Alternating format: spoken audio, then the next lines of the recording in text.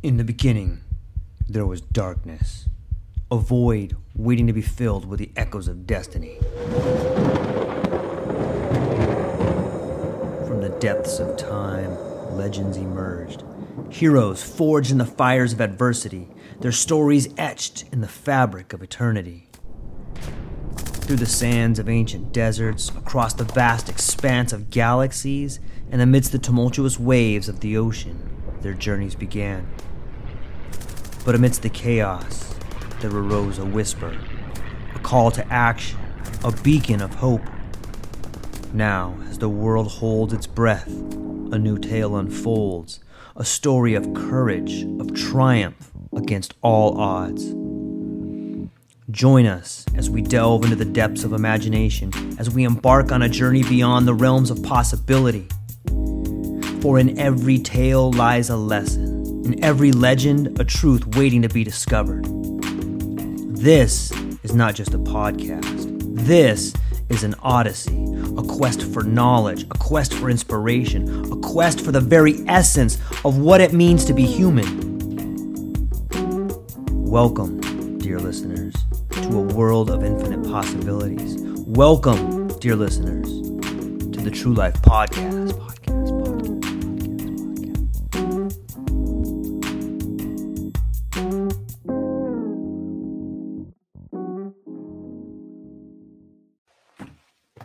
Ladies and gentlemen, welcome back to the True Life Podcast. I hope everybody's having a beautiful day. I hope that you're aware that you have an inner navigating system. And when you learn how to take control of that inner navigating system, then you will be rewarded with a tenacity that will allow you to conquer the world in the way that a young woman from Pakistan living in an apartment that seems like it might be apocalyptic comes all the way to the United States, gets an engineering degree, and takes over the NASA Science Center and is here with us today. She's an author, a rocket scientist, an incredible individual, a mother, someone who is passionate about helping people see the best parts of themselves, the most authentic part of themselves. And she's going to share with us some secrets about why she wrote this book and who she is and some of the secrets that she has. So I hope everyone is excited. The links will be in the show notes. You definitely check out her book. But we're going to begin. I'm going to bring her on right here. Shehnaz, thank you so much for being here today. How are you? I'm good, and I love your enthusiasm. And I think that this is going to be quite an interesting exchange and the conversions between us, because excitement enhances the excitement. So we will have to see how we do this quantum dance with you and me, and how we really, basically open the door for people to see the potential that we each exude and we each express and we each contain to live a best life. Indeed. Upon opening the door and the light coming in, what do you think is the best way to do that? Is the best way to begin to open that door is to share a story from the past with perhaps how you, I was just watching a short little bio where you talking about this place from where you came, and you're like, the language you used was so beautiful. You're like, the spot, it looks like it's apocalyptic. However, just like the infrastructure in most countries, so too is the human on the inside amazing. Maybe you can start with a background story. I think that's a great one. It's funny because I'll share this with you because, so of course I'm from Karachi, Pakistan. I was born and raised there.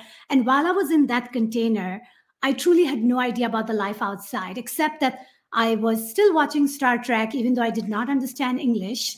But I knew in Star Trek that everybody lives, especially people with the right color uniform. So that much I gathered even without knowing the language. But I was very intrigued about American culture and all of that. But the thing is, so then I come to America, right, through arranged marriage and all that good stuff. And then when I go back to Pakistan and I look at everything from an observer phenomena, right? So now I'm no longer in it. I'm looking at it from outside. And I was realizing that when I'm walking into my building, going to the third floor, and there's so many tobacco spit all over the place. It's so dirty and it's so filthy. There's so many flies in the atmosphere. And I'm thinking that how dirty it is, how hard it is to breathe. And I lived in that culture for 21 years of my life because that was my life.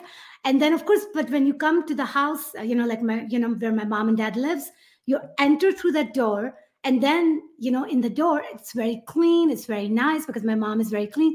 So you're right. Us, we have all of these hidden doors and we all have this hidden gems. And, I always say that the way I got married, arranged marriage, right? So we gauge the person through how they live, how they treat their parents, how they treat their friends. And that to me is the formula we should use whenever you are bringing new people in your life, because actually that's a great formula. In my case, they did not do any of that because my first husband was living in America. He didn't have a dad, and his mom wasn't living in Pakistan. So nobody could go into their house and check them. And that's why my story was kind of a little bit more challenging in a way, because I talked to him for 1 hour and I came to America, and then I realized he had no money to even afford my ticket, let alone my life. And then when I entered in the studio apartment, I realized that there was no space for my clothes, there was no bed.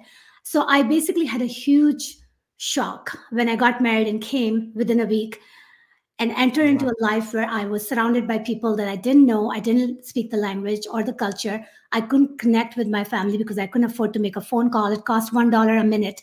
The point of the story is all of that. And then, so when I go to Pakistan and I look at everything, I realize that there is that hidden gem in all of us. And sometimes you have to go through so many layers. And Pakistan is a great representation of a country that's very beautiful from inside, the people's heart, the people's hospitality, the natural resources. But it looks very messed up from outside because of what has happened to infrastructure and the type of leader who has been running the show. Yep. Sometimes the sweetest fruit has the hardest casing. You know what I mean by that? Like, it's protected because it's so wonderful on the inside, and like nature has this way of creating a shell around it. I think that there's, and to some extent, because you need to ripe yourself to that extent. And it could be that the only way you can break all that barrier is you have to be so ripe. You have to be so ripe that once you are ready to break the barrier, there's no stopping.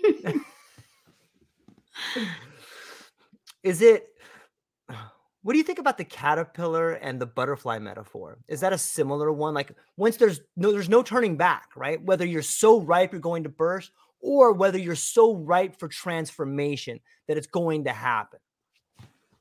Yeah, and you're absolutely right. So to me, we are kind of transforming in every stages of our lives, right? It's a continuous process. But when we use the word caterpillar and butterfly, it's just to signify the physical form that gets so different. But the fact that the form that it does end up adopting has more freedom. Yeah. Because it can fly, right? So it has more freedom. Not only that, it does look kind of a little bit more pretty to the eyes, right? Because it has all these beautiful colors. Not only that, it basically can transform further, except the transformation is a little bit different than caterpillar to butterfly, right? So there is that aspect of it. So I think that, to me, law of conservation of energy is at play in every aspect of our lives. And when we start adopting that, we're no longer going to be attached to things or to places or to people or to death. That is, especially in the Western world, it seems our relationship to death is one of taboo. Like, we don't want to talk about it. Like, when we think of palliative care, pa means to like cover up. So like in the whole world of the West, we're desperately trying to cover up the fact that we're dying. Like, that's kind of a big problem, right? When we don't even allow ourselves to be comfortable with the fact that we may be dying, or even explain what death is. Did you notice was that one of the things you noticed when moving over here, was the Western ways of dealing with death? Is that different from the culture where you were brought up? It's interesting because I have a very different perspective, but I see what you're saying. But I'm going to say, so of course, when I came to America, one of the biggest thing that I was really taken by was the fact that there was so much diversity here, right? Because in Karachi, I'm only seeing my kind of people, men and women, they're all the same. Like, we have certain flavor. But when you come to America, especially, I was landed in Los Angeles, right? So I'm looking at all this variety. I'd never seen all these different type of people. So to me, that was interesting. The other thing I really liked about American culture was the fact that everybody was very outspoken. Like, people did not, and most like, to me, that was very amazing, because back home it's all about like living like a Lady Diana, where you are being told what to do. I was always covered up, right? So my face was the only thing was shown, and even then I would get all these letters from the guys, and I would get so scared that if anybody sees them giving me letter, that I may just die in the process, because honor killing was still going on. So Whoa. yeah, I mean, so the point of the story is I'm looking at it from a very different perspective. But the whole death thing is another thing. I have not gone to a lot of funerals, but I was very amazed that in the funeral, everybody looks pretty. They're wearing all these sexy dresses, like black color. Back home, when somebody dies, I mean, you're like supposed to cry. And I was having such a hard time with that, because whenever I would go, and there was lots of funeral in Pakistan because people die a lot. And whenever I would go to any kind of funeral, my mom would give me all the instructions that you're not supposed to laugh or smile or do anything. And I have such a hard time with containing myself, because the more I was told not to do any of that, the more I would do it. And I would get in trouble, because everybody can see that I'm not behaving myself. I'm not following the trend. And it was very hard for me to follow anyone's instruction on being a good girl, like that.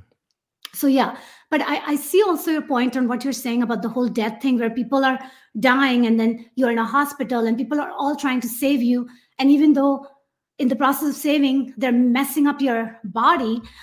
And it's like not accepting the fact that it's a natural course of being human. Yeah, it's interesting to me to think about that. I notice a pattern. It seems to me that throughout your life, you have been put in positions where you had to figure out the best way possible at the closest minute. Has that been like something that's not only been a pattern in your life, but maybe you could speak to how that shaped you, how to think so quickly and maneuver nimbly and understand the world around you? Yeah, I feel like I should probably help the escape room people create some really good strategy there, because truly you're absolutely right.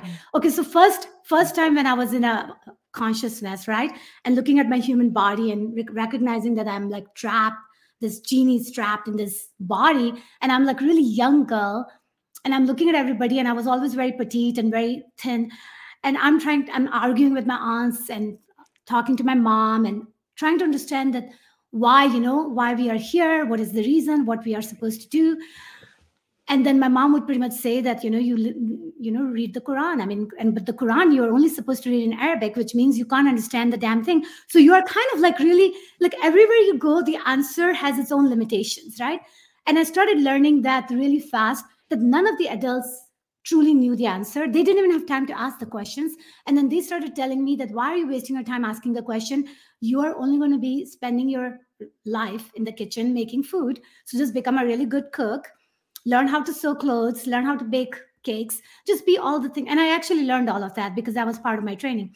But that was like, okay, I can do all that all day long, but I need to do more than that. So I think that when I realized that none of my people were able to answer the questions, then what I did was that I became very studious. So whatever I would study in the school, I would spend all my time and energy on that. And that's why I became a valedictorian, because that became my escape from all the bullshit that was around me, because it felt very limiting and there was no way I could liberate myself. At one point, I don't remember exactly the age, but I think it was kind of like 11 or something, where I was on my third floor on the stool thinking of jumping, because I really didn't think that I can fit in, because I always felt very out of place in every aspect of my life. I was born in a very orthodox culture where we had to cry a lot every time when we would go to the mosque, and we had to beat our chest.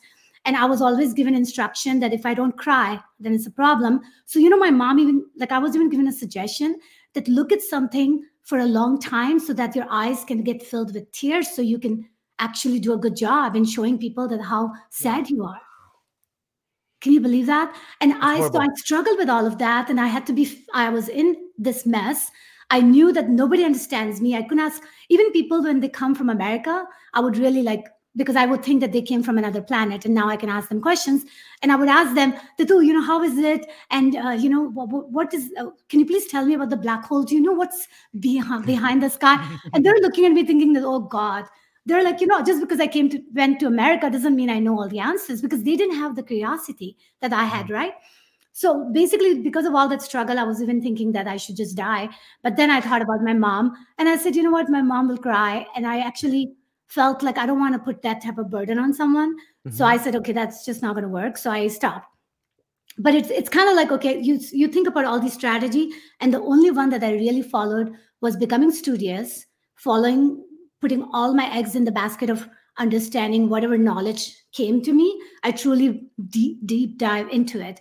And then when the proposal started coming, and that means that, like it's an arranged marriage system in my culture, right? So the only way I would have exit my reality was through the arranged marriage. There was no other way for me, because if I fall in love, then I'll be killed. So my whole story was that, okay, this is the only option available. So the very first proposal came, the guy was like 15 years older than me. So I didn't want to go for that. The second one was 7 years older, and he seemed like he was smiling a lot. So I felt like there's a hope there. So then, and it's only 1 hour you have to decide about your fate. Wow, that's so crazy. Exactly. So this is just my first story of how I escaped from that. But I went from one mess to another. As you know, that when I got married to him, and then I realized that he doesn't have money, he was in love with someone else. And on top of that, I couldn't, he brought me to America, so there was no way for me to fly anywhere. So I was from one cage to another. And in this cage, I had to learn to speak English, to learn how to dress right, find a job so I can make money, so I can be independent. And I had to do all of that while I was married to this man who was a stranger to me.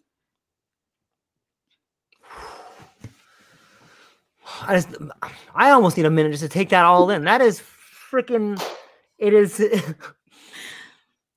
it's as inspiring and impressive as it is sad, if that makes sense.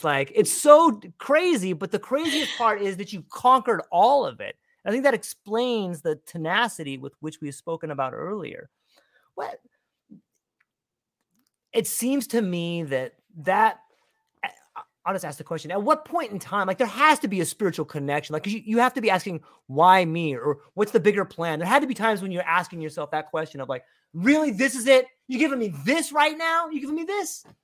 Yeah, and you know what? That's interesting, because I remember most of the time in my childhood, I would be, we would be all in a car, because my dad, finally, when he got the car, we would go out and stuff. But my dad was a kind of an angry man, so it was never that fun to be with him.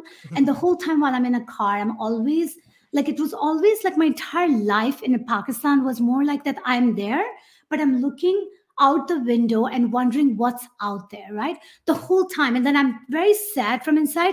And you won't even believe it. The Beetlejuice movie. Have you seen it? Of course. Okay, so when I turned 16, I have my book, by the way. It's all in Urdu, because, that was my national language. I have all this poetry that I have done in Urdu, and they're all extremely dark. It's all about dying, and it's all about ugliness of life, because that's just the way I felt. I felt how messed up this world is, because my world was dying to be expressed, and it was so held tight under the curtain, right? I had to be covered up. I had to be a certain way. I had to follow exactly the type of life that my culture had created for me to live for the rest of my life, not just for the time while I'm with my parents, but, because I got arranged marriage, so I can be with this man for the rest of my life. And I was completely very devout Muslim, and I understood the difference between hell and heaven. And from my perspective, if I ever leave my husband, I'm going straight to hell. And the way I was kind of brainwashed or indoctrinated, I truly did not want to go to hell. So my goal was to be the best Muslim girl on planet Earth for the rest of my life. That's how I came to America, by the way, because I had no plan on giving up on him, or, So if you think about it, it's a pretty huge enslavement that was created around me. And of course, I had bought into it. So I had accepted it. And that's pretty much where the story starts, right? That I'm actually pretty much I use the analogy that you are in a coffin and you are buried alive, and I feel like I'm a what is that? Sleeping Beauty, right? So you are basically in the coffin, right? And I'm buried alive. The only difference is that when I wake up, there's nobody kissing me and helping me escape, because that's not the way it is. It's actually pretty messed up. The only thing that I say is that maybe I have a lighter and I can burn the coffin, because the coffin is made of ice. So, you see my point, you can change the variable because it's your imagination. It's why not, right? Right. So it's my imagination. So I opened the door. But when you open the door, it's a pretty rough world out there, because you were not trained to live in that world, because you were trained to be submissive. You were trained to be obedient. You were trained to follow what was created for you from beginning to end. Mm-hmm. And there was a lot of fear. I had so many fears that it was a very long list of fears that I had to overcome to get where I am today. It's fascinating to me to think about being able to break the condition to see the world anew. And it sounds like, is that something? Okay, so if we talk about the quantum being, it sounds to me like this is the beginning of the quantum being right here. Like this is this first stage of quantum coming into being. Like you've broken the mold and now you are beginning to have this relationship with uncertainty, but uncertainty on a profound level in a different country with a new language, with a new culture, everything around you. What is that like now? Like, so you're with this gentleman and you're creating this new life. What is your relationship to uncertainty at this point in time? Right. So it's pretty interesting, the uncertainty. I'll give you an example that pops in. It's really hilarious, by the way. So I started attending because I knew I had to learn English, right? So I started attending the community college for speaking English. So I was attending this English class, and then I have this person next to me. And in the class, the teacher is asking that everybody should introduce themselves and who they are and what they are. And then there's this girl sitting right next to me. And then she introduces herself by saying that I'm lesbian, right? And I'm just barely learning English. And I'm thinking that what is that word, right? I have no idea what that word is. Right. And then, of course, I come home and I looked up in the dictionary and I learn about the word and understand it. And then finally, when once a month I was able to talk to my mom, my mom was like, how is life going? And I said, Mom, I was sitting next to the lesbian. And my mom was like, this is the end of the world, right? Because, because according to Quran, when the lesbian and gay are pretty much obvious to the world, that's the judgment day according to Quran. So my mom is thinking that this is a pretty tragic situation, right? That my daughter goes all the way to America and then this is what she's experiencing. So it was interesting to experience all of that. And to me, still say that, no, there's no judgment there because, it's just a different. So that was the one thing. And that is probably the reason I have made this journey this far is because I never, ever accepted other people's opinion about things, places, concepts as my own. Even though I respected it, I took their inputs, I considered it. Right. But I always had my own filter, and my filter truly has no bound. Like it's so limitless, which is the main reason I created the Limitless Life for me, because I always looked at people for how they are showing up for me, and all the other thing withered away.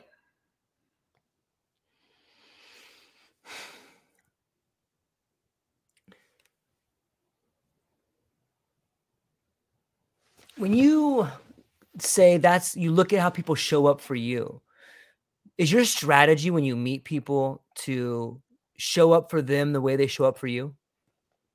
Well, to some extent, okay, so I don't know if you've watched my video on hologram, but we are a hologram, okay? So the thing is that because we're a hologram and we have infinite channels to dial in, when people come in our life, because they're mirroring us, right? So this aspect of, you are an aspect of me and I'm an aspect of you. And what happens is I'm putting myself now laser focus in your consciousness and you're doing the same with me. So when we do that quantum dance, what happens is that we're going to exchange and converge and create and open the door for new holographic reality just by virtue of being in each other's presence. And then what we say or not say is all part of that quantum dance. So to me, like I can feel people very fast. Like if I'm in a meeting and I'm supposed to go for joining you, let's say for an interview, within 5 minutes, I'm going to know if I want to even be with you. And if I don't, I'm not going to waste your time. I'm actually going to be very tactful and come out of the conversation and wish you all the best, because truly that's just the way it works for me. Because I'm like, let's just be honest. So people actually cannot hide who they are, especially, I don't know, maybe I have this power that I bring the people to their authentic level because I'm showing up authentic for them. And it's hard for you to hide yourself. And if you are not going to be very somebody who wants to be authentic, then you're going to have a problem even staying in my frequency and vibration.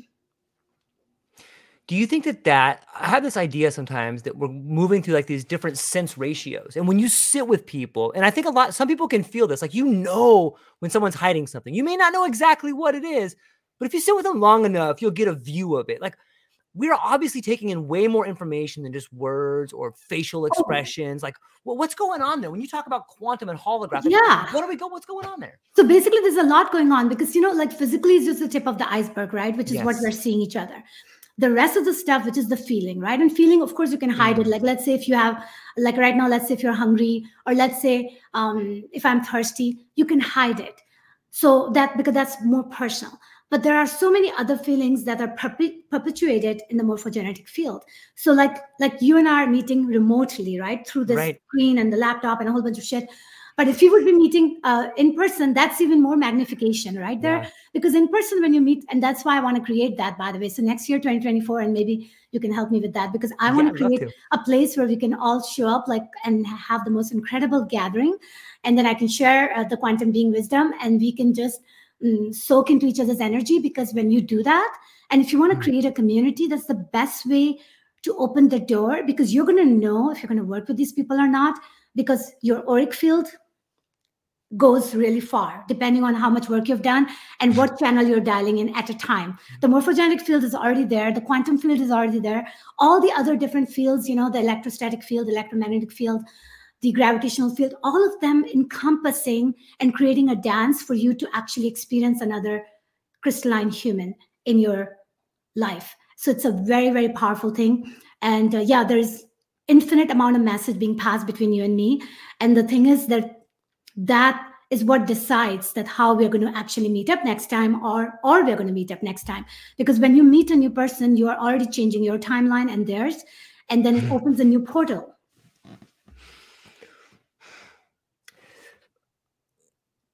It's fascinating to think that just a mere interaction with someone can fundamentally transform their lives. And when you start talking about changing the timelines of people, can you give me an example of when that happened to you? Like a cool one, like an important one. Important to you? Oh, yeah.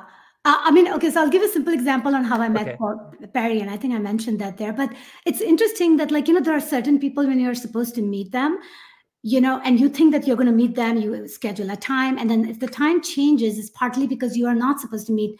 You're supposed to meet them exactly when you're going to meet them, right? But the interesting thing with Perry was that when we were supposed to meet, he had to reschedule because he had something come up, and then when that happened, between the delay that was introduced, in between that, I ended up running into this woman who had created an art which was all about octopus. And I met her. So I met this woman who is an artist in Huntsville. And she basically shows me this art that is all about octopus. And she says this is in Sarasota, Florida. And when I met her, 2 days after, I was actually flying to Sarasota, Florida, right? So I told her that this is so interesting. And then, of course, I went and stopped there when I was in Florida just to kind of make a point and send her a picture too. But then after that, I noticed that even my son's car, basically the number that my son's car has is exactly the number, the 398. And then when I came and started talking to Perry, and then he starts talking about, what is octopus? And then he says that, 398. And so the point of the story was that I had to collect all of that gold dust in the process of getting to meet him. Like, I already met an artist, octopus came in my life through her. And then the very fact that my son car pretty much the number is octopus. And all of that converged. So when I met him, it was almost like it was all part of my, my auric field. And I think that because when we met, we already had to take it to the next level. And that was already being pre-planned. But when you meet a person and when you feel a strong connection, then you change your timeline mainly because you do make a change in your life. Like in my case, when I met Perry, I realized that I have to join the octopus movement, right? So that as soon as I did that, if I wouldn't have done that, you and I would not have met today. So you see how all of those steps had to happen for you and I to create this gathering. It's like ashes to gold. Exactly. And that is the exact. So the thing is that what I want to teach people is be aware of what binary input you're putting in your storyline and what experience are you generating as an output, because that's pretty much the dance we're doing: input, output, and processing it. And we are the processor, right? So we have a pretty big responsibility to make sure that we represent ourselves with our full potential and full light. What happens if we don't do that? Like, is that where someone gets stuck in like this low frequency and maybe they start seeing themselves in a negative way and then they start attracting that into their life? Or Yeah, because for the most part, that is why I always say, right, that whatever you do, gauge your feelings. Because I actually always wonder that people who are like big celebrity or big shot or look beautiful on the screen, how are they really feeling? Like, I want to ask them that question. And if they're feeling shitty and they're pretending to be happy, then whom are they lying? They're lying to themselves. Yeah. Right? So Yep. that's what I'm saying, is that at the end of the day, we all have to at least take responsibility for ourselves, because the reason we have so much chaos in the world is partly because we are not processing ourselves the most graceful way. We're not doing what we needed to do. And what happens when you put your skeleton in the closet is going to come out somewhere else. It's going to show up somewhere else. It's going to create a mess one way or the other. And that's why I want everybody to clean their own mess, and then they can help clean everybody else's mess. Yeah, it seems that a lot of people in positions of authority, and I think we confuse authority with power a lot, but it seems like a lot of the times people that have a lot of power have a big mess that they haven't cleaned up, but they want to help everyone clean up their mess. Like, wait a minute, what's this over here, guys? Maybe you should fix that before you start telling me what to do.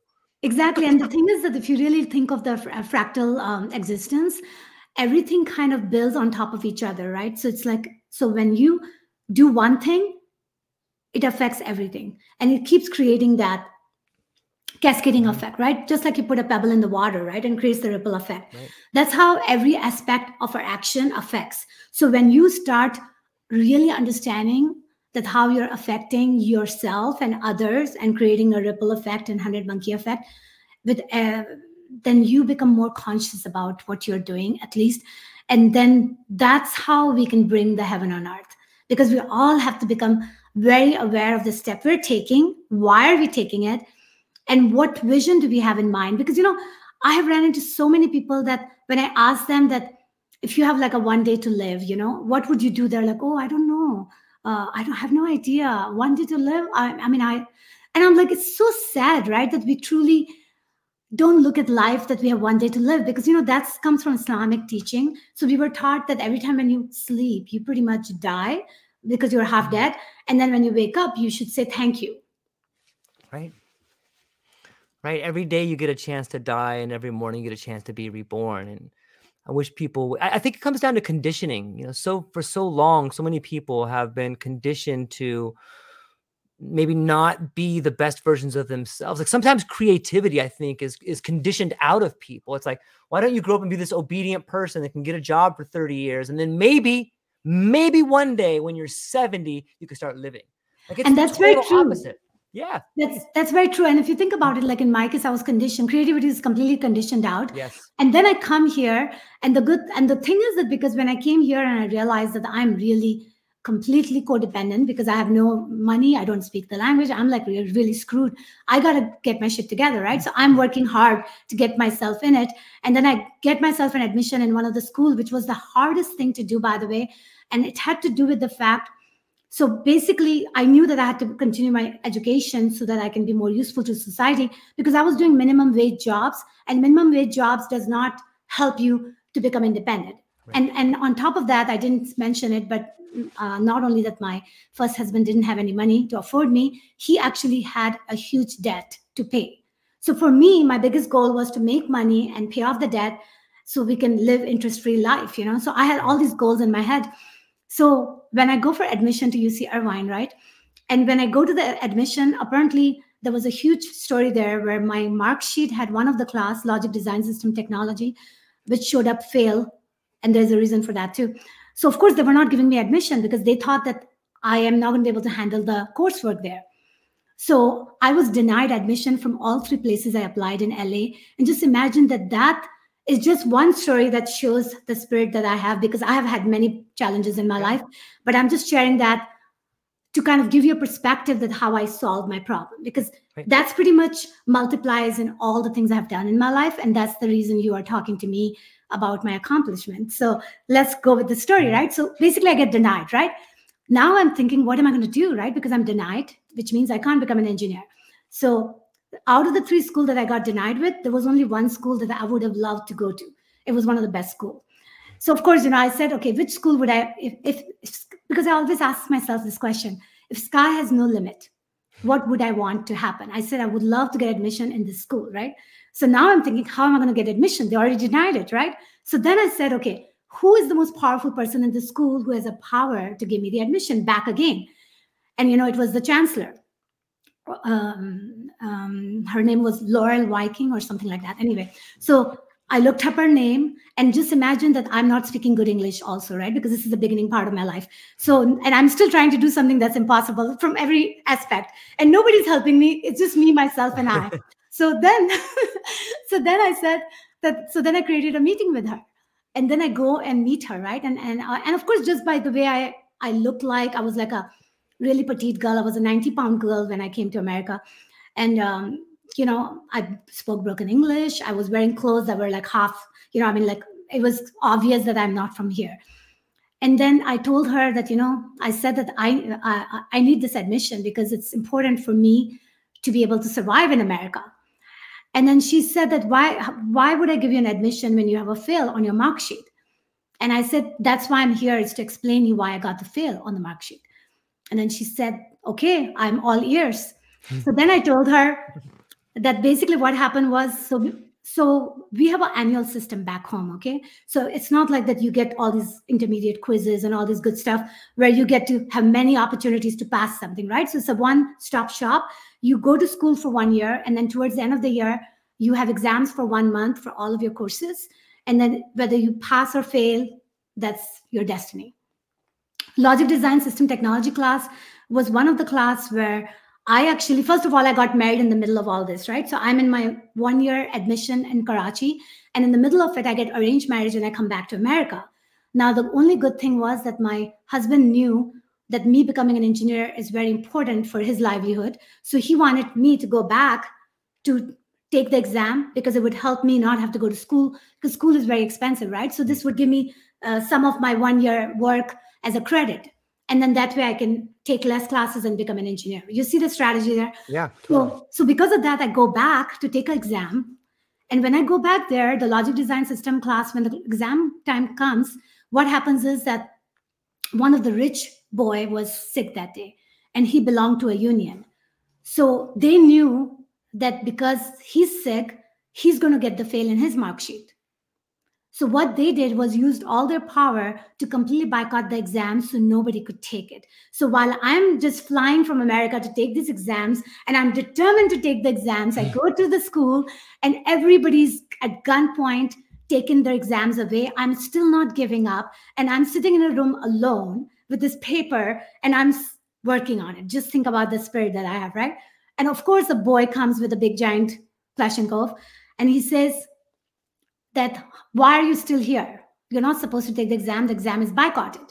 And I said that I flew from America all the way to here to take the exams. I'm not going to be able to come back again when the exam gets issued.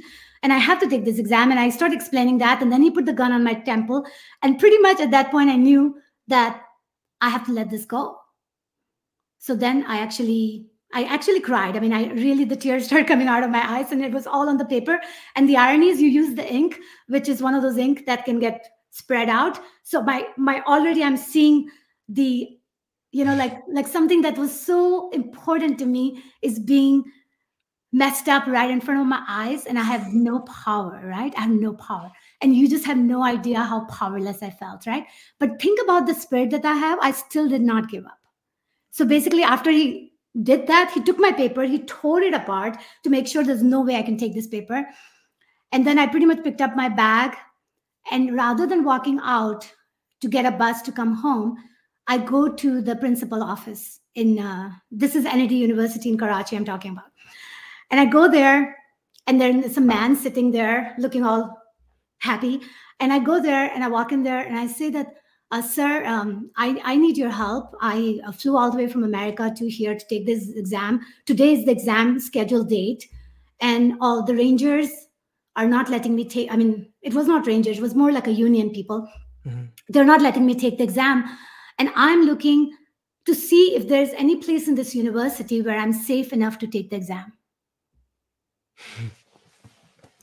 And this guy is looking at me thinking that I have like 2 horns or something, or maybe I came from a whole different planet, because the tenacity and the fact that I'm talking to him, I'm a woman, even though I was still covered up, but still I'm a woman. And I'm talking to him and he's looking at me and thinking, holy shit. He said, which union do you belong to? Like, what is, who represents you? And I said, I don't belong to any union. I belong to me. And he said, well, that doesn't work here. You have to be belonging to some union for me to even listen to you.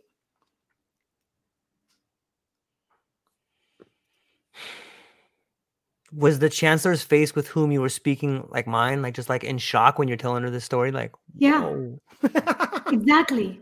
And she basically said that I can't believe that this is happening on planet Earth right now. And I said, yeah, because, if you really think about it, all these different countries have different timeline running. They all have different cultures. They all have different type of dictatorship. And I do come from a country where it's very, very different than here. And it was interesting. She was completely taken by the whole story. And even then, she gave me an admission on contingency because she said, you have to keep your GPA higher than 3.0. And I'm going to be watching you for 2 semesters to see if you can survive here. Right. And I took all her condition. I said, I accept all of your conditions and you'll know that I'll do really good. And I was graduated magna cum laude from there. Congratulations. It's awesome.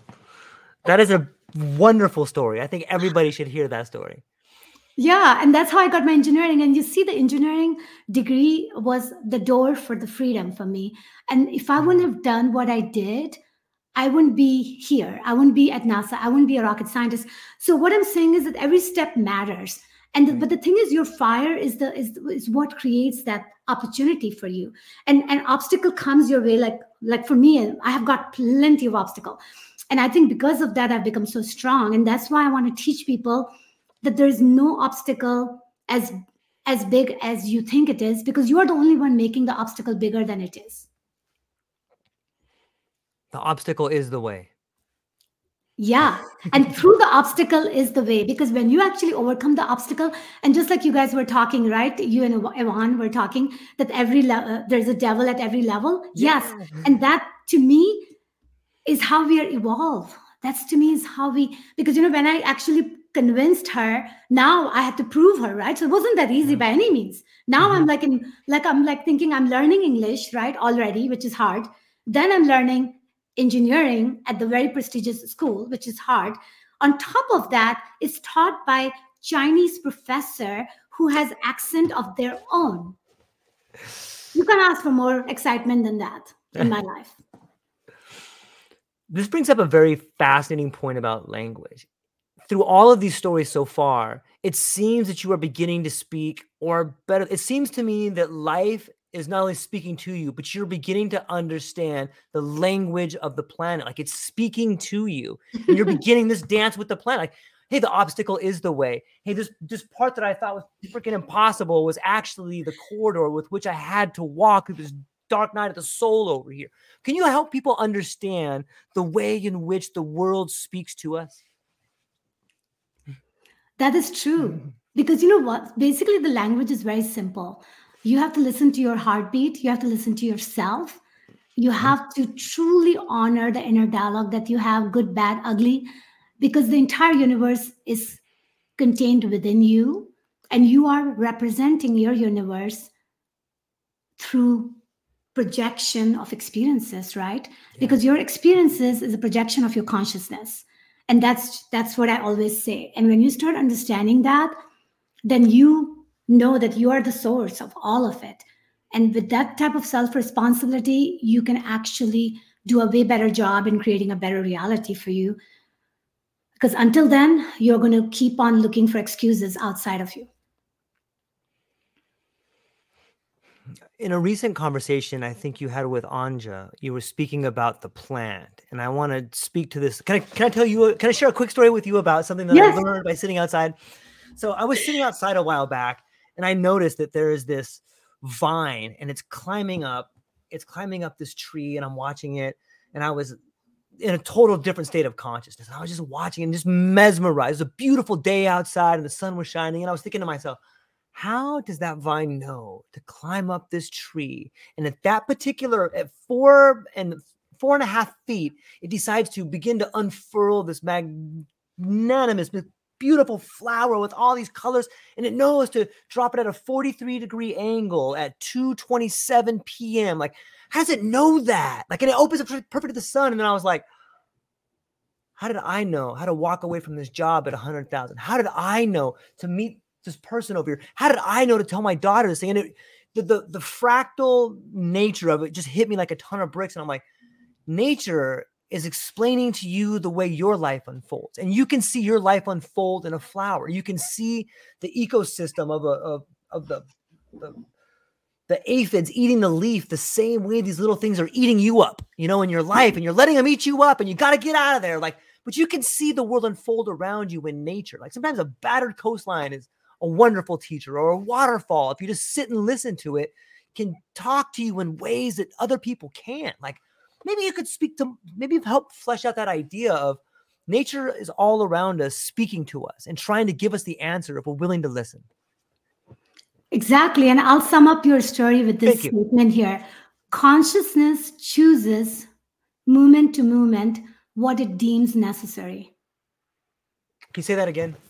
Consciousness chooses moments to moments what it deems necessary. So that's how you create the sacred geometry of the flower of life, if you think about it, right? So that's the thing, right? So there is that occurring, but it requires you to truly be very authentic, truly honor yourself, truly follow that, and really know what is distraction and what is not, right? And that is the thing. And when you actually do that, the thing is the whole world works with you. Because I'll tell you one story, okay? So here is the story where I'm in LA, I'm new, I'm learning to drive, okay? Because I'm learning to drive, I'm learning to speak English. The first 3 months was the hardest for me. I mean, the whole year I cried every night, but the first 3 months were hardest because I had to learn to drive, and it was very hard to drive in LA because it's so traffic and it's so overwhelming, and majority of the women never drive in Karachi, so it was not in my DNA. So it was a new thing I'm learning. But there was one point, what happened was, so I'm learning to drive new, and I got my license, and I actually end up going, and there was no cell phone at the time, and I didn't have the map either. And I end up getting lost in Balboa Beach in Orange County, okay? Now, the thing is, so I have no phone. I'm really scared. I'm a really young girl. I don't speak the good English. I have no idea how I'm going to get back home. I was 2 hours away from home. And I actually am in my car, and I'm just crying because I'm feeling like this is the end of me, because I have no idea what I'm going to do. And so I cry because I always cry. Like, for me, I had to release my challenges, right? So crying, it just helps. And then I asked God that why you did all that to me. So I talked to him as well, which is good because it helps me to just get it all out, right? I mean, nobody's listening, but somebody is. And then what happens is, then I think that what should I do to become more visible? But then I'm scared because I'm thinking if I get more visible, somebody will come and kidnap me, or somebody will do some mean things to me, because I come from Karachi, where a girl alone is asking for disaster. So, but then I had to get the courage, and I get out of the car and I look around, and then I see this boy, like a small boy, and kind of from a distance. And I can see he's looking at me with amusement, thinking that she looks like she's in trouble.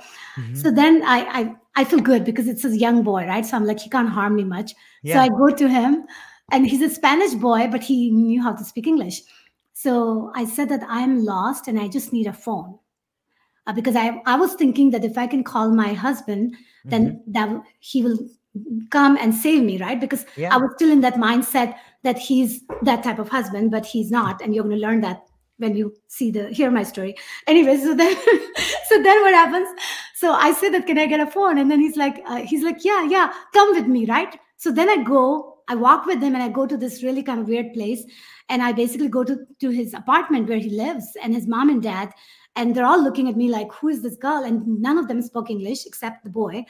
And so the boy tells them, right, that she wants to make a phone call. And then they look at me, and they can see that, okay, she looks like safe. So they give me their phone, the landline phone. And of course, I knew my husband's number. So I call him, and he says that figure it out. What? Because in his mind, if you can't figure it out, then it's on you. So, I mean, in a way, he was training me. But it really broke my heart when he said, figure it out, because now I knew that I have no way to get any help. So then I turned the phone off, and then I'm thinking, what can I do? What can I do? So then I look at the boy, and I said, do you have a map? Do you have anything that can help me? Because I knew my home address, and I was trying to figure out where I am. And then basically I had to do all of that. And then I had to figure out what freeway can I take or how can I go. And then I used the boy to figure out how can I get back on the road. And he became my translator. And ultimately I was able to make home. And it took me a while to get home. And it was a very hard journey for me. And it taught me a lot of lessons. But I guess what I'm saying is that in all of these stories, right, if you really think about it, when I wanted to pretty much finish this life, I did not finish it. Then I did so many different things. It's almost like, when you are like, it's like a surrender, right? I mean, I had to surrender. Yeah. So when I was in the car and crying and wondering and talking to God, it was all surrender. It was part of surrender and acceptance that, yes, I feel like I'm in a shithole. I feel like it's a bad situation, right? I mean, like, accept it. And that's all part of my teaching. So I'm sharing you some nuggets here, is that it's good to accept if you are buried alive in a glass coffin or whatever the coffin is, accept it. First accept it that, okay, this is it. And as long as you're breathing, you're going to be fighting.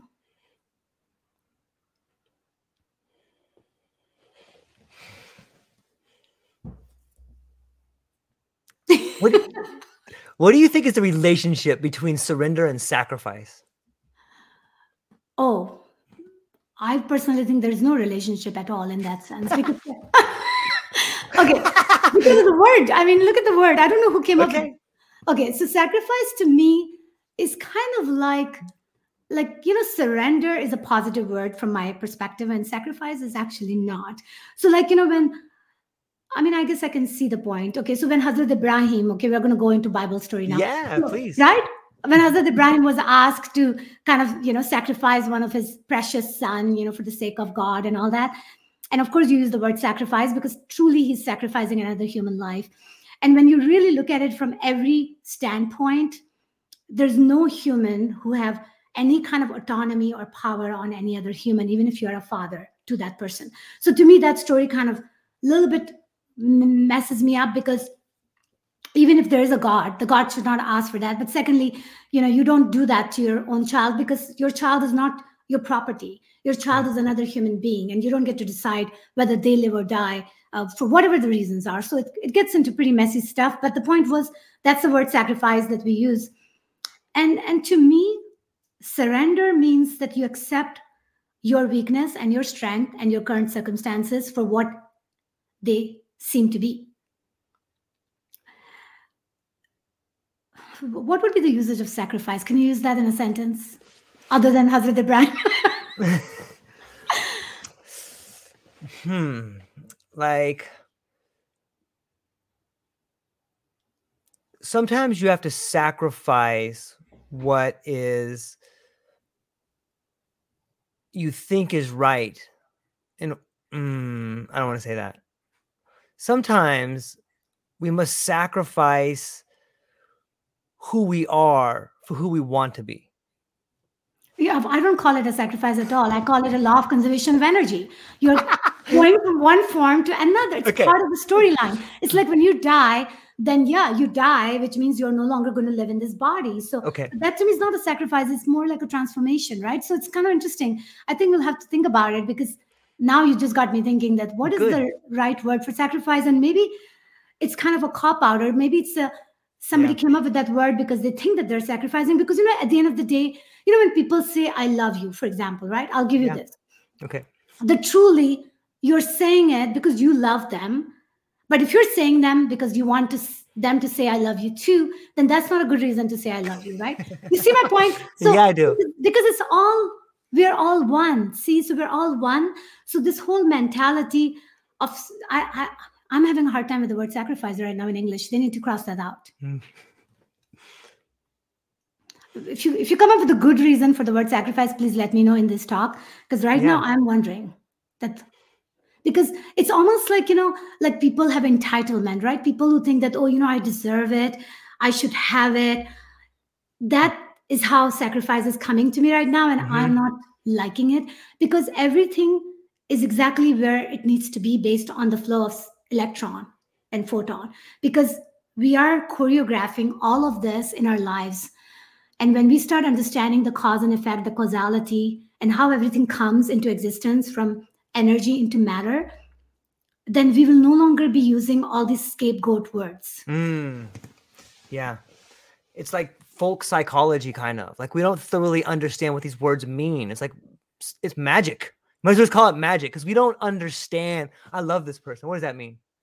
You know, like, we can have all these words that try to explain it, but we don't thoroughly understand what it means. It's beautiful and it's wonderful, and it's this feeling of awe. And I mean, it's awful in the true sense of the word, this thing called love. And we can write poetry about it.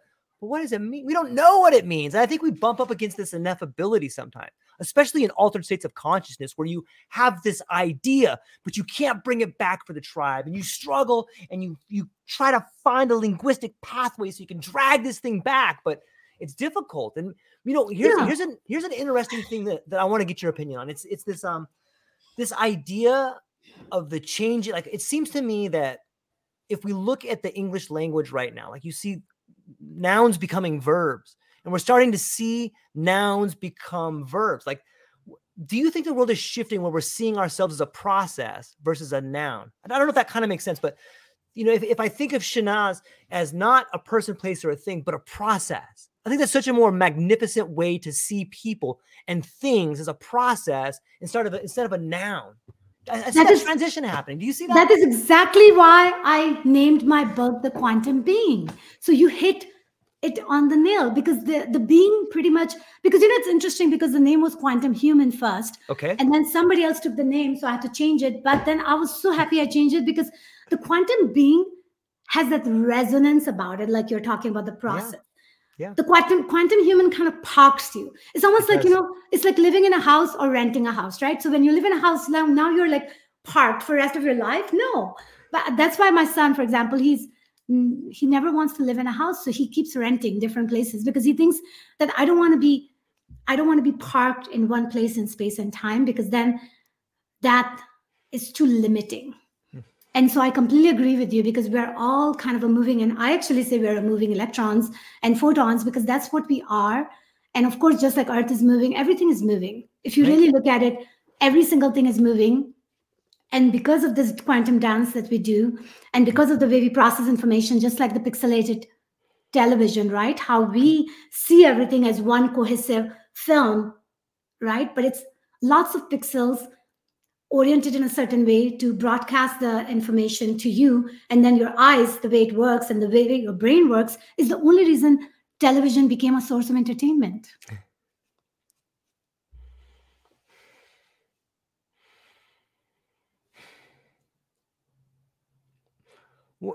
What was one of the, when you changed the name from Quantum Human to Quantum Being, well, did you feel like the momentum of the book had changed, or did you already write the book before that had happened, or?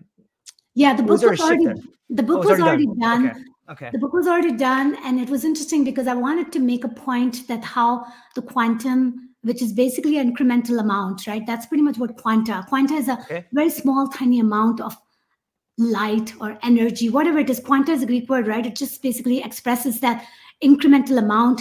It's that gold dust that I'm talking about, right? That opens the door for new trajectory. So that to me was very important, that we start accepting the fact that who we truly are at the subatomic level. I mean, the very fact that we found this discovery more than 150 years ago or something, and we are not even teaching that in a school, which is the main reason we are in this limited Earth place. Because I believe if everybody starts recognizing the magnificence and the resonance that we carry with every action that we do in our daily life, then we can all show up that best way, and then we can change, because Earth and us, it's just, we are mirroring each other. And I want to say this because it's very important, and even though it looks like a little bit off the wall, but everything is connected, right? So let's say that when you are dealing with your health issue, your microbiome, which is your foundation, by the way, that actually, if you can make your microbiome healthy, you can make the Earth healthy, because everything is mirroring each other. And I'll give you this example, and this is really interesting, by the way. So International Space Station, when the Russian astronauts were visiting, they actually found that their microbiome, by the way, had the similar signature as the exterior structure of the International Space Station had. Like they were mirroring each other already. And they actually found that and they were willing to tell that to the public and they were being told not to. And I found about it through some other means. And it just basically reassured my understanding of how as above, so below is being mirrored in every aspect of our existence. I think in chapter 11 of your book, you speak about a paper that was declassified where they talk about something similar to this. Can you share that with us? Yeah, it's called the Gateway Experience. And when you type it on a Google, you can find the 30-page paper. And I love that paper because I pretty much like gobbled it out because I love those type of things. So if you ever ask me what my passion is to connect the dot because I love it. I love researching. I love connecting the dot. I love understanding every aspect of our existence. So that way we can see the simplicity and the beauty of everything. Mm-hmm. So the Gateway Experience basically proves it, that how imagination does affect our manifestation. And the way they do that is basically they explain that how our brain has all these, hippocampus and thalamus and the way it it's almost like what happens is that we have a right hemisphere and the left hemisphere, and our right hemisphere is what kind of does a good job with visualization. Yep. And our left hemisphere, which kind of does all the binary processing, kind of what it does, it breaks it down for us. So what happens is that when you see a vision that you would, and we are doing it all the time, by the way, whether we do it consciously or not, right? So when you see a vision of any sort, like if you want to eat an apple and you think of an apple, right? You see a vision of an apple, then what happens is that it actually opens the door for you to bring the apple in your reality. And there are exercises like that because there are so many people who are writing books and sharing it to the world by saying that, okay, do this, and yeah, because it works, because that's how we are designed. Like, it's interesting because like for me, because I already see the connection, so I notice a lot of these information coming through.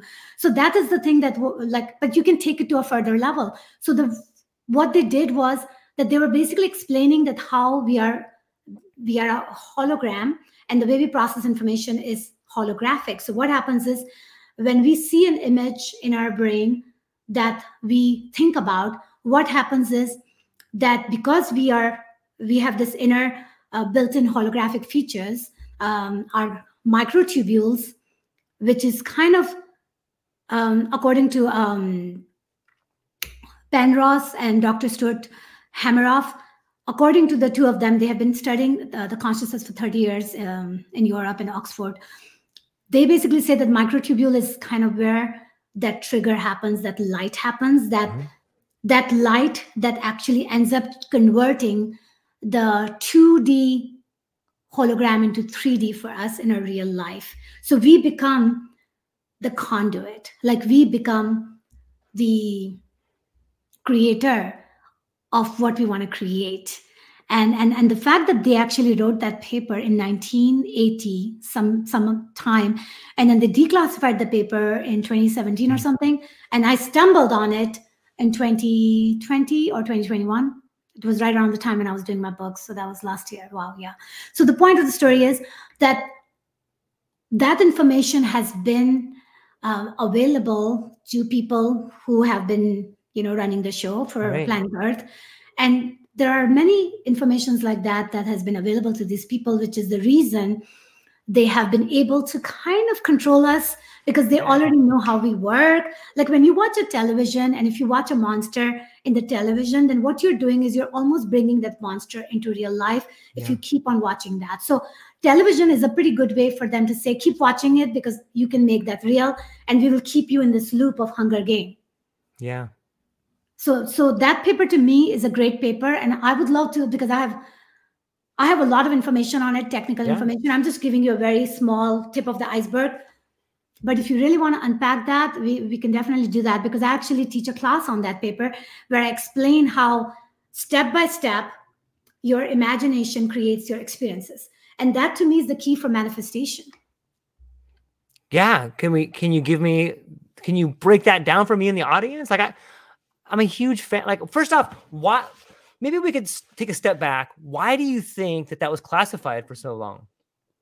Oh, for a very good reason, because just imagine the word imagine already has a magic in it, right? Imagine, yeah. Yeah. So the thing is that if everybody knows that they are that powerful, I mean, nobody's going to listen to Pope or God or anybody, any intermediate people that's on earth. I mean, nobody wants to do that, right? Because if I tell you that, you can pretty much, I can teach you how to fish and you can take as many fish and you can be well fed for the rest of your life. You're not going to work for anybody if you can get your own fish and feed yourself, because you're like, well, I'm just going to have my own life now. I'm going to have so much fun. They didn't want to take that control away because, it's easy to control people by keeping them ignorant. I mean, I actually learned that in the 1800s and even before that, right, people used to kill people if they would find books in their houses, because they knew that if you have any knowledge other than where you are, then that's going to give you the keys to the kingdom. And that will make you very powerful. And that won't work for somebody who has a whole different agenda. Because the kingdom of spirit is embodied in our flesh. That's the Kabbalistic principle. Based on that principle, you are the walking and talking God yourself, because God is expressed through you. So, and this paper basically completely explains that how incredible our mind is, how incredible our light is, how we transform energy into matter. So yeah, and see if I can find a slide that I can share. So just give me a little pause there, because I may be able to share it. Yeah, that would be awesome. Yes. Let's see. And if I share, yeah, I think I have a slide that I can be able to share. So let's do that. So what I'm going to do is I'm going to present here and share the screen. Okay. And let's see. So, okay, entire screen. Okay, so I set entire screen, and now what do I need to do to share? So I selected it, and why is it not letting me just go further? Let's go. That's so weird. Choose what to share. So I said that, and when I share it, how come it's not showing me the share button? Maybe the present down at the bottom down there? No? It's weird because I'm able to actually pick up the screen and everything, but then when I pick it up, it doesn't give me like a button to say share. And I'm trying to understand why is it not doing that? It should. So I wonder if I can show you. Okay, how about this? Yeah, you try to share something, because you'll know if there has to be a button there, because it's not showing me. I say entire screen and then okay, it says got it. Yeah, why is it? Okay, are you able to see anything? I can't. Oh, yes, hang on. There we go. Now it came up. Oh, it does come up? Yeah, there we go. Okay, so it's actually sharing the screen that I'm on, which is fine. Are you able to see a slideshow? I am, yes. Oh, perfect. Okay, so let's see if I can do this. I need to do display setting. Yeah, the limbic system, epic. Swap presenter view and slideshow. Okay, now you can see it, right, in a slideshow format. Yep, can. Okay, so this is just, this is actually part of my book. So quantum being is a conduit to a holographic universe. So the way it works is, so we have right hemisphere, which is non-linear. Left hemisphere is linear and logical. So the right hemisphere is where the receptor receives and feels the desired result with emotion. So the thing is that that's why in order for us to bring anything to life, we have to embody it, right? That's why, like, you think about it through your left hemisphere, but you visualize it. That visualization actually comes with the imagination plus projection. And that's where your right and left is being synchronized, because you're visualizing it from your right hemisphere. But there is that synchronization that occurs, that is where rubber meets the road. And that's and you can see our hippocampus, right? It visualizes the desired result. And then we have this thing going on. So our logical mind is doing the computation like a binary computing system. And that's where like a matter resides, because it's a potential energy. It's the energy that basically has all the potential, but it hasn't been manifested yet. And when the right hemisphere, basically, which is where your feeling comes in, which is where all the other multidimensional aspect and nonlinear aspect comes in, when it merges with the right and left together, what happens is that's where the, like it's almost like a firework happens, and it gives birth to new possibilities. Like, so basically it's saying that we are comparing all this data, and of course the memory comes in, and this is way more complex than this, but this picture just gives you a little tiny bit of idea of how holographic universe interplays the role in making something real for you. Like thought becomes things through this methodology. I'm reminded of Ian McGilchrist's work where he talks about the master and his emissary. It's a fascinating read, and he talks about the left hemisphere being this analytical scalpel with which we take the world around us and cut it up into bits. And then the right hemisphere we use as this way in which we see the overall picture. And I can't help but when I'm looking at this, the model of the hologram that you're putting forth here, it seems like that's projected onto the world right now. It seems to me to be the reason why people in positions of authority are constantly trying to divide us, because they don't want the two hemispheres to be together, because that's when the magic happens right there. Does that seem plausible to you? Yeah, I mean, it's very much. And because, I mean, you think about it, right? I mean, there's like all these great slides, because this is my work. So this gives you a nutshell of what the Quantum Being book is all about. So let's go through them. Let's check them out. Swap. That's a beautiful picture, by the way. Yeah, that's the cover page, right, of the book. And even the cover page was very interesting of the book, because I picked up the cover page and then I noticed somebody else used it. I think it was Deepak Chopra used the cover page that I was planning on using it. And I said, I'm not going to use that because he's way more famous than I am. So I figured out this one, and thankfully nobody used it. So it worked out. But if you really look at this is pretty much the ultimate. This is the holy grail of my message, okay, as a quantum being, that we are, I'm an engineer, right? So I'm putting it in a very simple way, that we have inputs, we have outputs, and we have all these drivers that are working as an operating system and creating this season finale for us in every action we take. So when we start understanding this dance that we do and create and play in, then we can become more what do you say the word, like more of the quantum being, like more of a bird flying in the sky, right? Because that is the idea. Like, we're not trying to control, or we're not wanting to be controlled, but we have to be in resonance. And you see, our output is pretty much our experiences, the reality that we create moment to moment, the projection that we see, the way, if you really look at it from a very, very engineering mindset, then it's a waveform it's all waveform. Everything is a waveform. So yeah, this gives you a little preview. And as I said, that I have this picture I don't have in my book. I have this picture in my book because I kind of keep on doing evolutionary work because it's so exciting to me.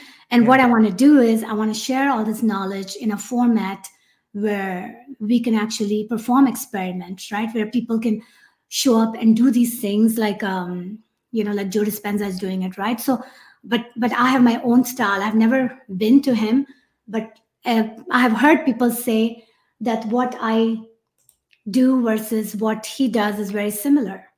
It's just I come from a very different place than he does. So, what, as an engineer, do you find it odd that for so long we've used these mechanistic metaphors to describe the natural world? You're saying, do I find it odd?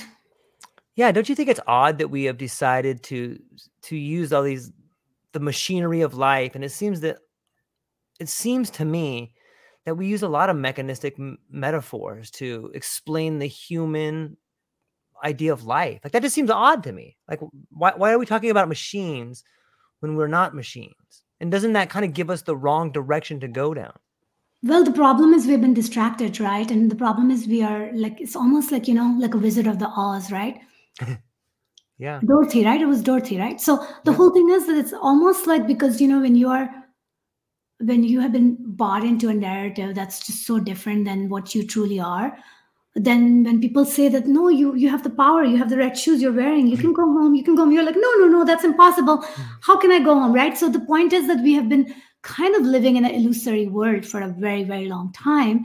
And not only that, it's getting more and more exciting because because that has its own life now, right? And the whole artificial intelligence being in the play. And my whole thing is that because we have come so far away from our human gifts, that we have kind of gotten a little bit lost and distracted. If we really understand that how powerful we are, that we can make something that is pure illusion feel real. I mean, that's how powerful we are. So the reason we have been controlled is because we are so powerful. You see? So there is that dichotomy. Yeah. And when you start unfurling that dichotomy, that is the reason somebody had to spend so much energy and they had to create so much facade and so many things like television, AI, so many things just so that you can be distracted. That actually says that you are that powerful, that they have to be really scared of your power. So the thing is that if just imagine that, let's say you and I get together, and then Perry gets together, and then Anya gets together, and then we keep on multiplying it. And we basically say we are going to hold truth to our human existence, right? As soon as we do that, and then we keep multiplying and keep making the sacred geometry, what happens is that it's going to be very hard for anybody to encage us. And I'll give you another example. Okay, so Finding Nemo. Did you watch that movie? Of course. Okay, so remember when they get all trapped in that wired net? Mm-hmm. And then the Finding Nemo tells his dad that, Dad, we need to help them. What should we do? And then the dad tells them, swim down. And so all of them swims down, right? What I want to do is, unless somebody else wants to take that role, I have no problem. I don't mind saying swim down. Because when you put the laser focus on something that everybody listens to, because that's a sign of a good leader, is that you actually help free the people, right? So basically, his words, swim down, was the key word and the key depiction of a leadership. And the thing is that all of those fishes, pretty much, they were already trapped. They didn't know what else to do. They listened to him because it was a better solution than anything else they could think of. And when they all swim down, they free themselves.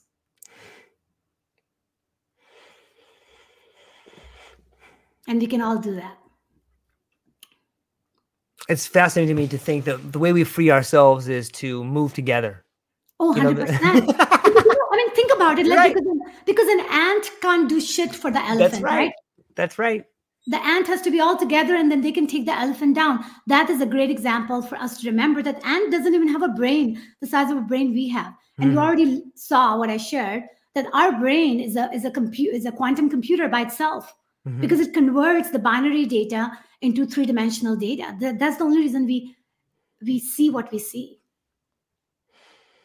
Do you think that's the foundation for like telepathy on some level? Like, when you get next to somebody and I know what they're thinking, or you can kind of, sometimes it feels as if people are communicating to you in a way that is beyond measure. Like, what's going on? Yeah. So now we're going into string theory. Okay. Is that okay? I don't know about that. So, but let's can we go into that?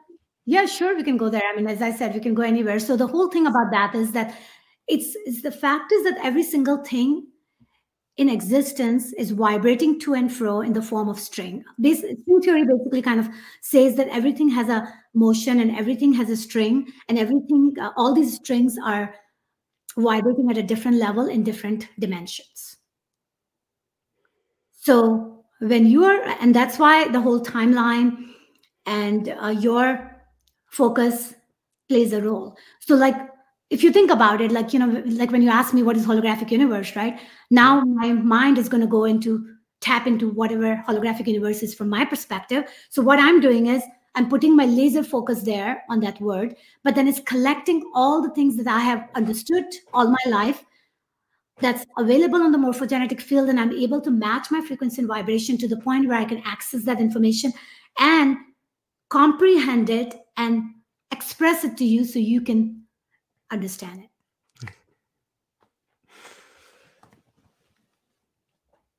That brings up questions about time, right? Like one of my favorite authors is Mircea Eliade, and he talks about like the sacred and the profane. And he talks about this one part that I really like that he speaks about is like sacred time. And sacred time is a time that both you and I and our mother and our father and our great grandmother and our kids can all be in at the same time. And it's like the time of ceremony or the time of a rite of passage. Even though we can't be there together, we kind of can, because we can all imagine ourselves in this position. And I was just curious to get your thoughts on time and sacred time versus profane time, about realizing the past, the present, and how maybe we're experiencing all of them simultaneously. What do you think? Okay, so if I tell you what I think of time, it's going to blow you away. Yes, please do. I love it.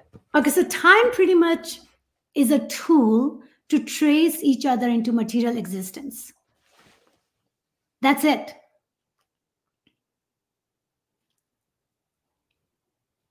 Okay. I have a vision of it. Okay. Okay, and then I'll give you something else that's going to really mess you up. So I watched the movie Lucy. I like watching sci-fi movie because there's always, like if you want to watch the real news, watch sci-fi movie. That's my source of information. Anyway, so Lucy is a great movie, by the way. I loved it. But it was interesting in that movie, there's a scene, right? Because Lucy is like 100% performing at her optimum brilliance. And she basically plays this video. She plays the video where, you know, like they show like a car in the video, and it just, the car is being passed. And then he says, play the video and speed it up, time infinite. So she gives that instruction. So the whole idea was, if you're watching a movie where something is moving, right? Mm-hmm. If you speed it up, there's going to be a segment in that movie where the car is not there at all. Right? And that's when she explains that time is basically the reason that you experience the matter, which pretty much means that we are all in a time capsule from that perspective.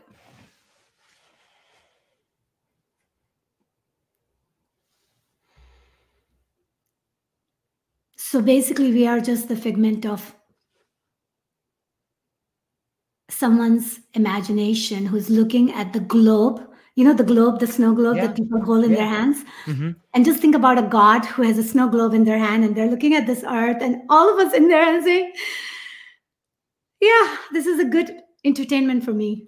I mean, there's just so many things about it. But what I'm trying to say is that we get so wrap around these concepts like time to the point where we lose ourselves. That's why I say that the only thing that is really real in this whole world is your feeling. How about the moment? Is that the only thing that's real as well? The feeling in the moment? Yeah, definitely.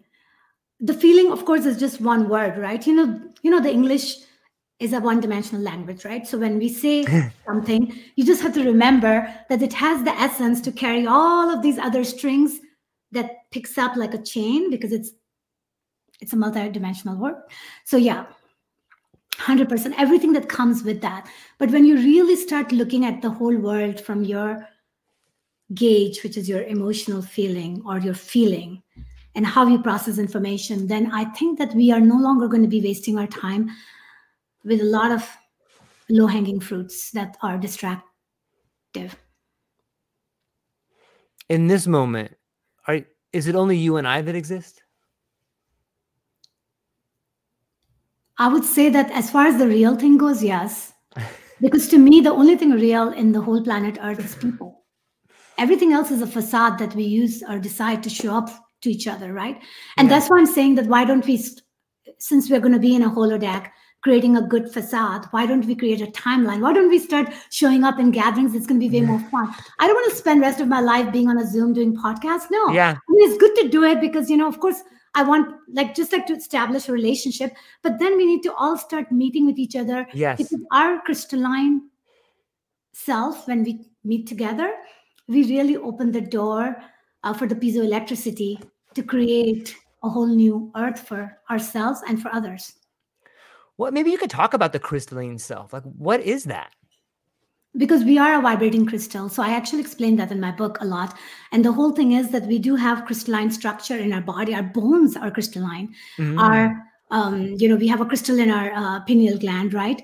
We have a crystal in our teeth. We have crystal in all these different places. And the thing is that actually, it's funny because there is this thing that we are transforming from carbon to crystalline base, right? Our DNA is evolving, and it's doing it at a multidimensional layer level, right? So physically, we're going to have to become lighter in terms of what we consume, right? However, spiritually, we are opening the door for other strands of DNA to actually be formed. And then that drives us to ascend. And to me, ascension pretty much means evolution, because we're continuously ascending to another level. We're continuously transforming to another level. And you get to decide whether you're going up in the Jacob's ladder or down in the Jacob's ladder, because you have all the choices. It seems like that process is happening faster and faster. Maybe that's just because of the people with whom I'm speaking, but it seems like that process is happening in our world. Like, we're in a time of rapid transition, it feels like to me. Does it feel that way to you? Yeah, it's because, we're processing information faster. So if you think about it, it's not the time that's moving faster. It's we are aware of what's happening to us is the key thing, because time is relative. Yeah. As Einstein already said that in his general theory of relativity. So time is relative. So we already know that. So I think then it becomes like, yeah, that's why to me, when we don't give importance to the very thing that human is all about, and we give importance to everything that is around human, like it was all a tool to comprehend human consciousness, and we have given importance to the tool than ourselves. And that's why one of the person in our octopus movement says human-centric, right, versus system-centric. And yes, so that's the thing, that we have been distracted. And I think the more we become aware, but the thing is, the thing that really gets into a challenge for a lot of people, and it was a challenge for me too, is that when you become aware of all the distraction, by that time you've created so much mess that a lot of time when you really look around, it is like a sleeping beauty, right? So it's almost like you feel like, oh my God, like I'm trapped. What am I going to do? Like, I recognize that this is not good. I'm in a trap. But I have been there in so many different conditions that I actually recognize the power which is there to kind of help you when needed. And you can call that God, you can call that white light, you can call that source, you can call that primal creation. Basically, what I call that is the consciousness that is a group consciousness. Because see, we all are one. And right now at this level where we are on 3D, yeah, we have to process ourselves separately, because that's the only way we are going to,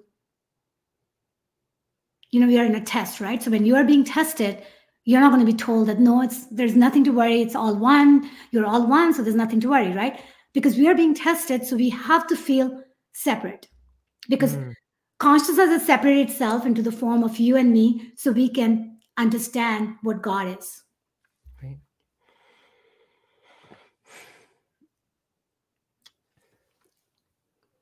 It speaks to this idea of, so when I take what you just said, coupled with the idea of the crystalline person, I've been speaking with a lot of people who have been using sound therapy, and it seems to me this concept of a crystalline person, it really helps to explain harmony and resonance, and how this can go a long way in communication and healing. Yeah, because sound was the first thing that happened before even the light happened, because sound, right? And because sound is a representation of the vibration, right? Which is how we actually hear things. So sound is a primal way, because, word can get lost sometime in translation, but sound doesn't. So if you think about it, sound is more of a raw information there.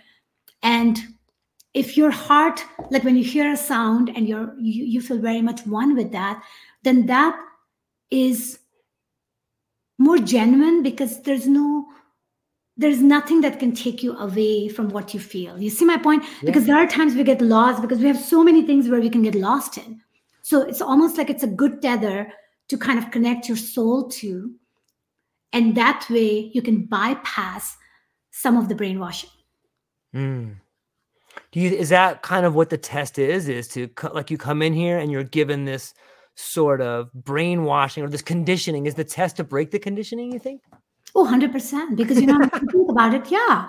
Because, I mean, you know, it's almost like the fruit is there, right? But you have to go through it because, you know, it's like, yeah, because, you know, you are in a cage and you're given all the stuff. And then it's like every time when you do something, they give you something and then they say, okay, good. But then some other problem comes. But because it is like I always tell my boys, you know, because I talk about these things to my boys when we go hiking. And I use the word, you know, the game where there's frogs popping out and then you keep on whack-a-mole. Yeah, that's exactly what we're here to do. We're playing that game here all the time. And the more you get good at, which I have gotten pretty good at, as you can see, my problems gets bigger too sometimes. But then the good thing is that's why I'm saying that it's time that people who are recognizing all of this, and we kind of have accepted the fact that, okay, we are here. We understand that this is the game. Let's work together so we can have so much fun in this game while we're still in this consciousness. Yeah, I love it.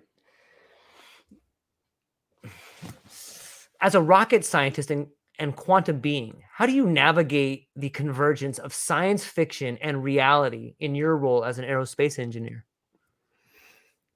Yeah, it's actually fun because the good thing is that I understand how to hop timelines, right? So I have this one room where I'm doing this, you know, this exchange with you. I have another room where I do my NASA work. So I always keep the distance. And it's funny because my right room, which is my right hemisphere, is where I do these nonlinear conversation. My left room is where I do my NASA work because I have to be a little bit more linear there.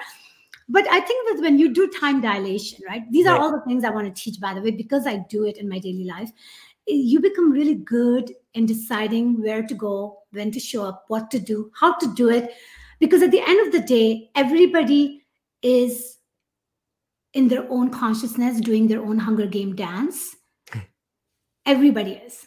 And there's a give and take going on. There's this input coming, output going. So when you start looking at it as a dance and what you do and what you show up, you have to, you know, the thing that I take responsibility for is I have to show up with my integrity, with my principle. Because every night when I sleep, I want to make sure that if I die, then I have done it all.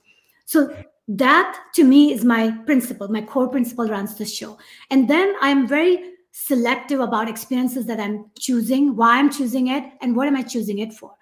So I'm actually grateful that I actually became an engineer because it really gave a huge enhancement to my analytical brain.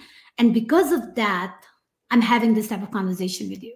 It's because of all the learning that I did and all the things I went through, I was able to see this dance between the two because it's almost like darkness and light has to be together. Similarly, that's why to me, the nonlinear is not going to exist without the linear and vice versa. So because we process information through contrast.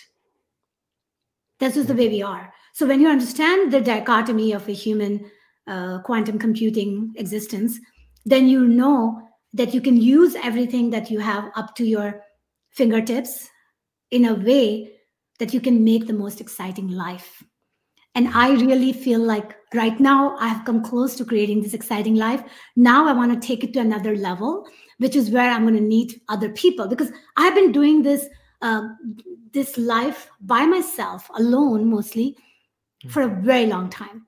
And now I'm looking to open the door for the right people to join me in this, where we can create like a band group and we can go world to world and teach people how to live in harmony. That's what I want to do. I love it. I think that, and I think the book is would you say that the book is an invitation for that? Oh, 100%. Because I always say that my book is an extension of my business card. Right. And then I'm actually really working hard to create a work instruction because I have been asked by various people that if you can create a workbook of that book, it would make it easy for people to ingest the information and make it part of their daily living. So that's my next goal. And then I want to basically spread that knowledge all over the world through everybody who agrees with this so I can do my part because I know everybody is doing their part, but this is my calling and my passion. And I find it very exciting to be given that as a gift and then I want to give this gift to others, because I think it will make it so much more fun when you get up in the morning, and no matter how many things you have to do in your day, you actually say to yourself that, you know what, I'm going to do all these things because I'm excited to do it. And you create a life in a way that everything you do is exciting, because that's what Bashar says, right? That follow your excitement. And I think what happens is a lot of time people have created so many things in their life just to do food, clothing, and shelter game, that they have forgotten what excitement is. And then they're so far away from it and they think they can't have it. And I'm saying you can have your cake and you can eat it too. I love that message.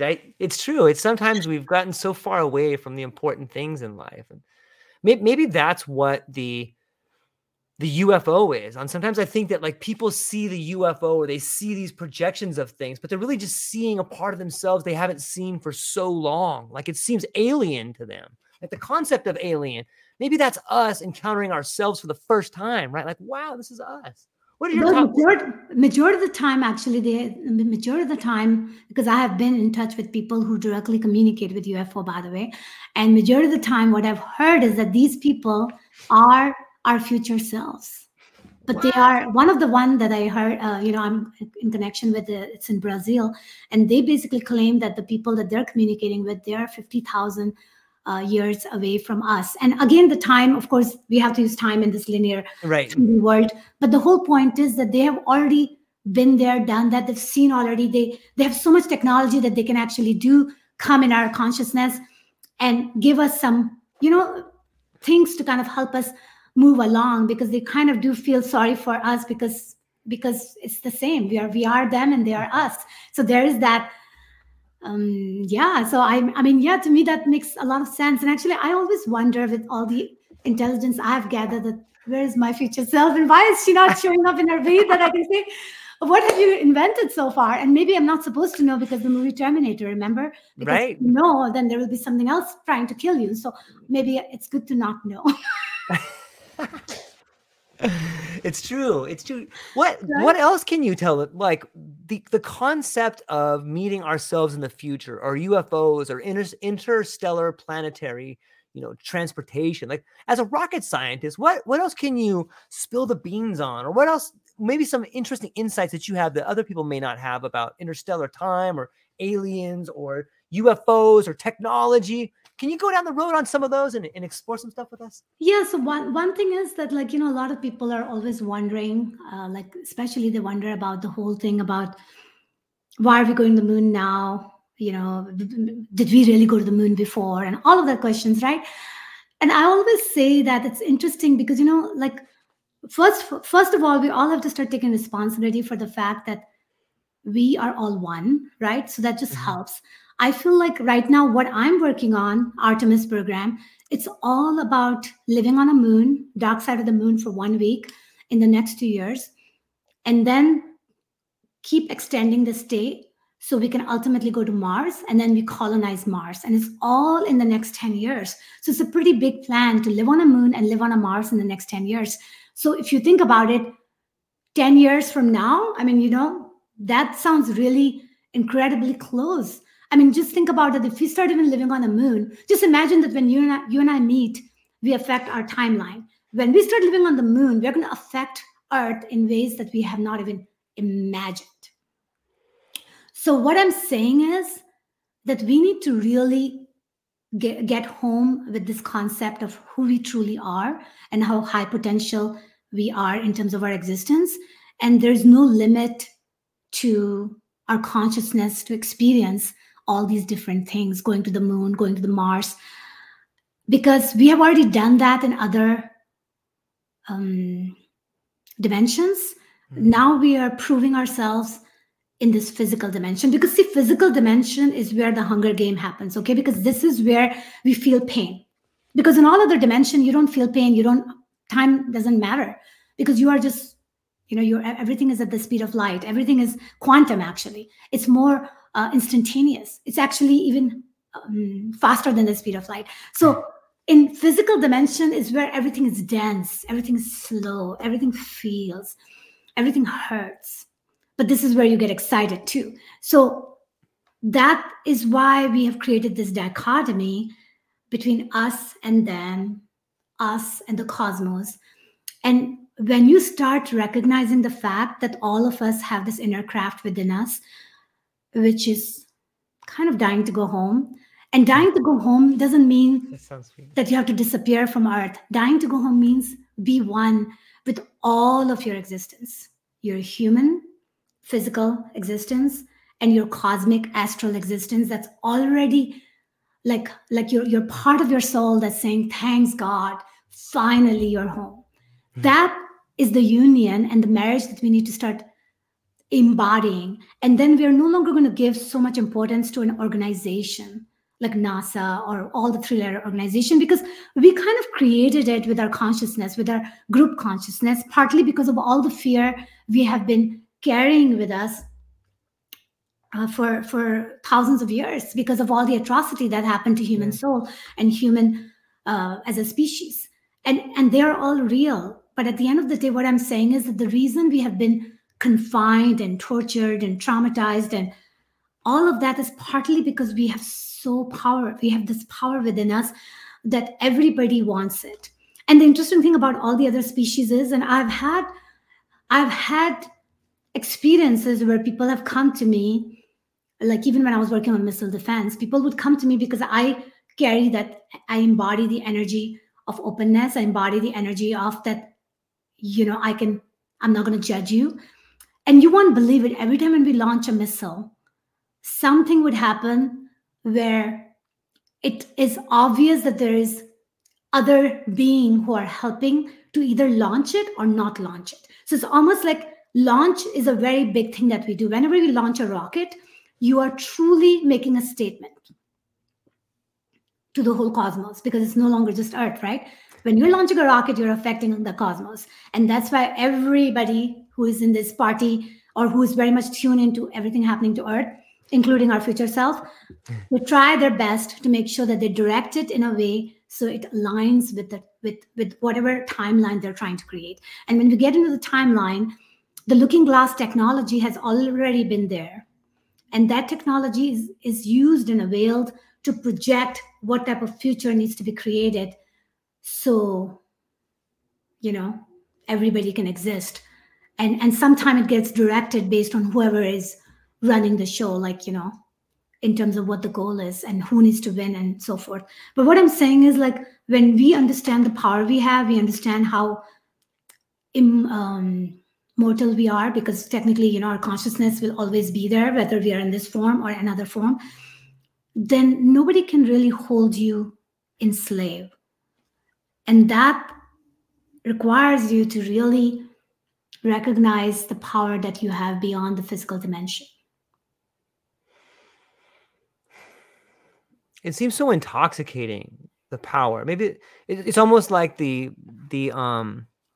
ring of Mordor, like Tolkien's ring. Like everybody wants the power so bad, and it stops us from becoming one. Do you ever, when you're looking into the future, like as a rocket scientist, when you're looking into space, do you ever find yourself looking back at mythology and being like, that's what they meant about that? Oh, I understand why the power is so important, because especially the more you understand the power of human being, it becomes very exciting when you have like a whole bunch of people that is like you can control like a puppet, and they're willing to do anything for you. I mean, if you think about it, that's like, holy shit, like I don't have to do it. I'm going to make them do it. Yeah. And they already have a recipe, right? Like up to the dot, where they know exactly how you can start, how you can end, where you can pull the thread, and you have gotten it really well. So I can see, because it has its own excitement. It's almost like, you create a dollhouse, and then you have all these dolls and stuff, and then you're like deciding, like whatever you want to do with these. There is definitely a little bit of a excitement there, which is why they do that. But the thing is that it's more exciting when people are with you because they love you rather than they fear you. Right. And that to me is my strategy. I want only people, like I want to be a magnet to people who are going to love me, to walk with me, because that to me is way more intoxicating than having to control people like Hitler did. That's just the way I think of it, because to me because I understand the power of love is so much more beautiful. It just, and that is the thing that ultimately everybody has to get a taste of that type of leadership and that type of community where it's all based on love, because love we have within us, The power we seek is the power within. That's what I always say. So when you bring it all home to yourself and when you exude that power, then all the people who truly know what that type of power feels, which you hone within yourself, then they would want to walk with you. And then when you still walk together, then you become even more powerful than all the other people that are being controlled like a puppet. When I look back at history, and sometimes you see the unveiling and the puppet masters are shown, like the French Revolution, and it's understandable. Like when people uncover the people pulling the strings, they get really mad. Like even me sometimes, like you start thinking about the people that have been in positions of authority for so long, and they have been pulling the strings. I don't think the puppet likes to know that his strings are being pulled. How do we stop the people from just wanting to murder all the people on the top? You know what I mean? Like because just think about okay, so I always say that whatever you do, journey is intertwined with the destiny.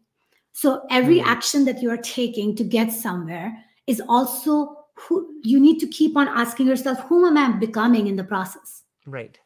So if you're going to do something where you're going to beat the hell out of somebody and then you can feel good, ultimately, I don't know, I cannot feel good because I won't be able to even sleep at night because now I'm worried about murdering somebody, because even though that person was bad, it's just going to affect my consciousness. So I truly don't want to get my hands dirty like that, right? My whole thing is, because I know ultimately that it's a duality, right? We live in a world where we have this dichotomy. So the thing that you see as negative is part of you that you haven't processed it properly. So when you start looking at everything as a mirror, then what you do is you don't dial into all the channels where you are going to get more angry about all the control that's happening in the world. You dial into a channel where you can do something about it. Right. In the most graceful way, with integrity, with honesty, without compromising your core principle, and able to sleep at night. So you have to make sure you account for all that, because you are a cohesive quantum being. You have to make sure that you take all of you wherever you go, all aspect of you, and you have to be able to live with all aspect of you. So when you start operating from that richer principle, then ultimately the dance becomes automatic, and then you actually start feeling good because you're going to find the home. You're going to find the home with people. What about for people like when we take like the middle, like sometimes when we look at what happened with Israel and Hamas, like you see two people with just these incredible histories of family members being killed, and there's so much animosity there. Is there ever a way for people to, is just a part of the human condition, or is there a way for these people to realize that the only way out is to see yourself in the other? Or, you know what I mean? It just seems when we look at it sometimes through this lens of chaos, or this lens of shared tragedy, this lens of, oh my gosh, my family member, it seems to me that sometimes those wounds are so deep, and when it happens to you on a personal level, how does an outsider help influence that situation? That is the thing, right? That you have to kind of know that where can you really make an impact that's going to ultimately open the door for them. Because, I'm a Star Trekkie, right? So you don't go against the prime directive. I truly don't. Because I'll tell you from my perspective, okay? So I have a family, Muslim, right? I'm born, raised Muslim. My mom basically says that when she watches a video of Palestinian, she can't even watch the video because it's so tragic. My mom said that I cry so much when I watch like few minutes. It really hurts, her. My brother always, every time when I talk to them, they're very sad about what's happening in Palestine. Most of my friends here in America, they all watch what's happening in Israel because they're favoring Israel. So they're very sad what's happening with Israel. So I get both sides of the story. And I always say to people, because people who are always watching TV and getting sad about all of these things happening, I say that, okay, if you're really, really sad about it, either get together with all the people who are also sad, and then you can create, like some sort of meditation or prayer or broadcast the love message or do something about it. Right. But don't just be sad about it, because then what you're doing is you're taking it all in. You are not channeling it properly, and then you're messing up your own life, so that you're not even helping them, but you're not helping yourself either. I mean, that's like a lose-lose situation. Yeah. Right? So my whole strategy is that either you become part of the solution, definitely don't become part of the problem. And what I'm noticing, a lot of people are becoming part of the problem. And that to Yeah. me, or just turn yourself off. And yeah, that's what I do. Because, for me, I wouldn't be able to write all these books and do all these things if I am dialing the channel that's just going to make me feel completely disintegrated. Because, I'm not helping anyone. And you know what? Supply versus demand. Okay. The more the human beings are going to watch these type of shows that's happening, what happened with Ukraine, Right. what happened with, and I know it sounds like, wow. I mean, she's saying it's a show. It's a I agree. show created to kind of take your power away, to kind of make you feel miserable and helpless, to kind of make you feel like you don't have a lot to live for. So technically, the more you're going to watch that type of stuff, the more you're going to tell them that, yes, keep bringing me these type of television show because I am okay with that. Because it's a supply versus demand. And that's what I'm saying, that we need to break the pattern. Like whenever I go from my work to, home to work, I see all this fast food. And I don't ever eat fast food, but there are lots of people around me eating it. And I was thinking that if I want all of this fast food to disappear and be replaced by healthy food, like really, like when you go to the bar, you get this like nice kombucha or something really like a shot with ginger and cinnamon, right? Yeah. If I want to create that reality, then first you have to stop feeding the very people who are not giving you help. But that requires, and that's why I'm talking to you, by the way, because I have been living alone pretty good, but now I recognize that in order to really have a great infrastructure, I want to affect it on a global way. Right? So what I'm saying is every one of us has to do their part. So if you don't want something, don't feed into it. Don't go to the fast food if you don't want it to stay. Don't watch the channel that just makes you feel miserable. If you want to do anything about anyone, keeps broadcasting the love signal, but always do something that empowers you. Don't, because you get to decide which channel to dial in. I mean, you are a hologram. It reminds me of, in the earlier part of the conversation, you had mentioned that that your mother would say, hey, why don't you look at this thing over here to make you sad so that you'll cry over there? It sounds to me like that's what these channels are. Hey, everybody, why don't you go look at these things that make you sad for a while? Think about how bad your life is. Why don't you just turn on the volume on your vibration so we don't have to deal with you? Exactly. That's what they're doing, right? That's totally what it is. That's exactly what I say. I always say that the Quantum Being book offers you a new package for direct TV. No, I'm just kidding. Yeah. But the point is, it offers you new channels to dial in. Yeah. And that's what I say, because, and that's exactly what I'm doing, is showing people that there are many channels you can dial in. And I actually have yesterday, because I'm continuously coming up with creative ideas, I have created a very good strategy that I'm going to teach in my workshop on how you can open the door for new channels to dial in. How are you going to do that? Can you share a little bit with us here? Yeah, it's like basically, like Bashar says, follow your excitement, but you go a little bit further. Like you go into the steps where you actually ask yourself a question. All the people you want to be with. Let's say there are people that you like to spend part of your life with, right? Like in my case, I have my boys, right? Yeah. So they are important to me. So people that are really important to you and you want to spend time with them, you basically make the list of all the people. And then you make a list of all the things you like to do with them that really excites you, like at the core level. And find out what those things are. And then what you do is you do that, and there are people in your life that you don't find anything exciting to do with. That's a pretty telltale sign to do something about it. Either change it, doesn't have to get rid of the people.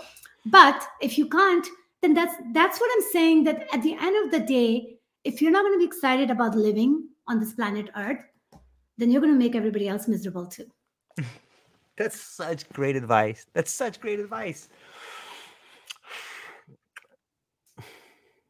Are you okay on time? I have another question or two, if you're okay.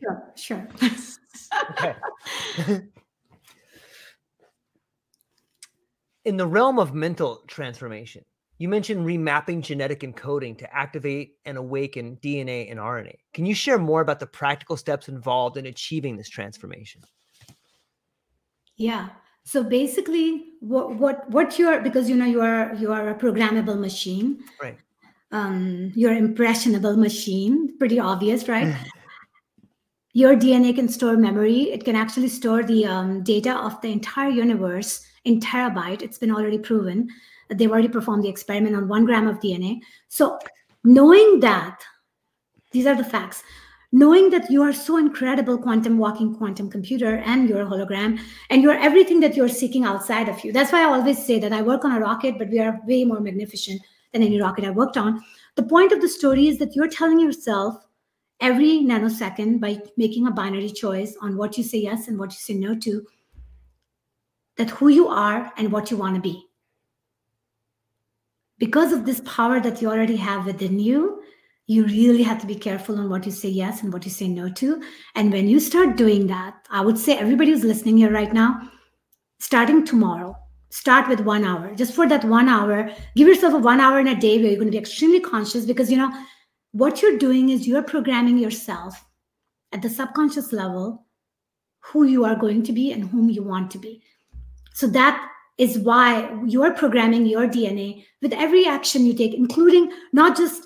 So let's talk about spiritually. Spiritually, if you're looking at yourself as an observer and seeing how you are, parked in a space and time on planet Earth, surrounded by a whole bunch of other planets and so forth. So, but when you look at it from an observer standpoint, you recognize that how you versus everything else is kind of a figment of your imagination, right? So when you look at it from that standpoint, then you're no longer going to be worried about what's people going to say, how are the people going to react, because all of that is completely meaningless, because at the end of the day, the only thing that you're going to have to take control over is your emotion, your feelings, right?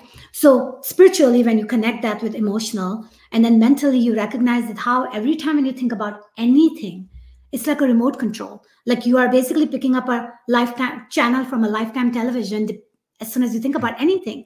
Like, you ask me a question, I put myself onto that channel and I give you the information based on that.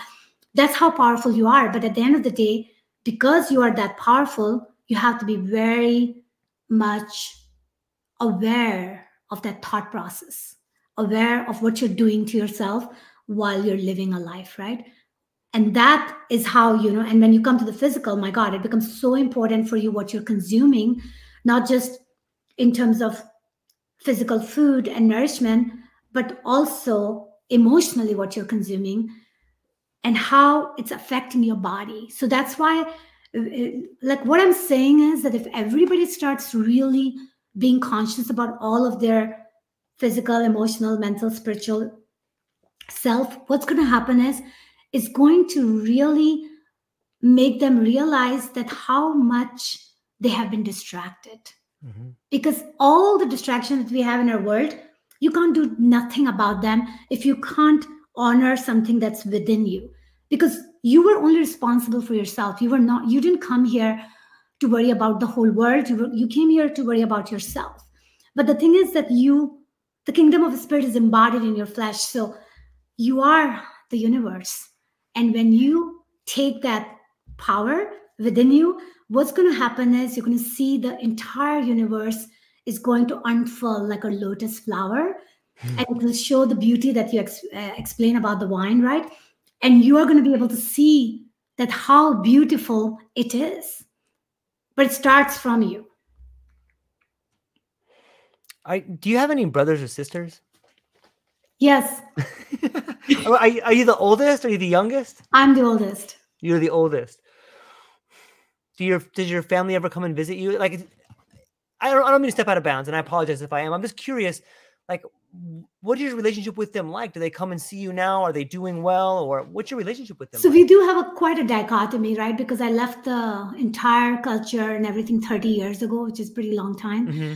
And when I talk to them about like the concepts, like I'm talking to you, the fact that like my sister-in-law did read my book because she understands English, I felt very good about it. And she did say the book is amazing, but she didn't ask me a single question. So that makes me wonder that, like, I would love to see that if someone can get the message, right? Because right now their life is like so in trenches that they have a hard time understanding the quantum dance that I am talking about, right? Sure. And it's kind of one of those things, like you mentioned earlier, where people who have decided that they are not going to come out of trenches, because at the end of the day, it's a group consciousness thing going on. Yeah. My relation with them, in spite of the fact that I don't live like them, I don't think like them, I don't pray like them, I pretty much have a very unique life. My family really is proud of me. I guarantee it. I think a lot of people are. I think, yeah, it's an Yeah. amazing story. Thank you. Yeah, I appreciate that. And I think that to me is pretty amazing that my family has stand by me and they still invite me to their house and they would love for me to come and visit them. And I so I have kept a connection with them. And I'm always, whenever I talk to them, I give them an advice that can help them to have a better future because I care for them. Yeah. It's interesting the way in which our relationship with our family changes over our life. And in some ways, when I look back at my dad or my grandpa, I see like different versions of myself. And when I allow myself to look from that perspective, I'm like, hey, this is the older version of me over here. My dad gets all crazy. I'm not the older version of you, but like, I think it's interesting to start looking at time and the people in our lives, like different versions of us. It's been very helpful to me to help, get through different sort of generational trauma or understand why I do things on that angle. I'm wondering, do you look at it like that too sometimes? Oh, 100%. Because think about it. And that's a classic example of how we tap into a morphogenetic field. So, like, when people say that when I'm with my mom, I turn into a child, like I turn into my 5-year-old self, it's truly because you are tapping into that consciousness. Because, that's what I'm saying. We're a hologram, right? So we change ourselves based on the people that shows up. That's why when we say you bring the good out in me or you bring the bad out in me, it's truly the fact. Because, you have all these different channels to dial. But if some people, whatever your relationship was, you kind of continue that thread. That's why when you meet someone and like if you like them and you meet them after 1 year, you'll know exactly where you left your conversation with, because you have that in the morphogenetic field. It's kind of like you pick up where you left off, because we are that quantum computer. That's what I'm trying to tell you, that's the fact. And when people can see, and it's good that you use the word different versions, because yes, we have infinite versions of ourselves. And what I'm saying is that when you get to decide what excites you and where do you want to show up with excitement and which people brings that best out in you, where it's so much fun that you want to be with them, then that is what, if everybody starts doing, there won't be anybody having an affair. There won't be anybody in a wrong relationship. Because just imagine you do exactly what you really, really want to do. And the more honest you are with yourself, the more honest you are with others. And it multiplies like 100 monkey effect, and the whole world, the whole earth is going to be so incredibly light and full of light. And see, light has two words, right? Light, when you think of it as like a light, but it's the same. It's the same. It is.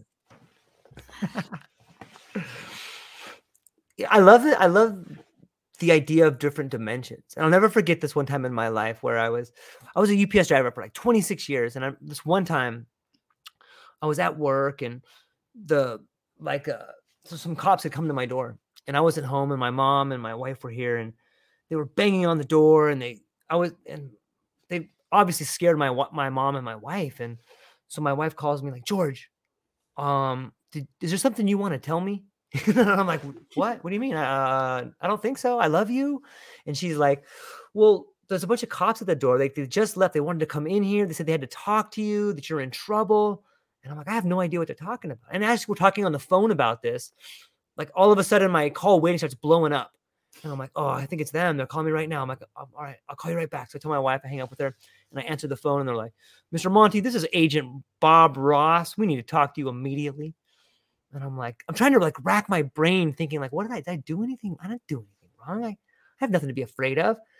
And the guy's like, yeah, I got to talk to you now. How about I come to your work? And I'm like, that's a horrible idea. You should never come to my work. But why don't you meet me out on the road over here? So he meets me on the road, and I'm racking my brain trying to figure out like if I did anything, and I can't think of anything. So him and his partner show up, and they show me these files, and they're like, we would like you to look at these pictures and see if you know anybody here.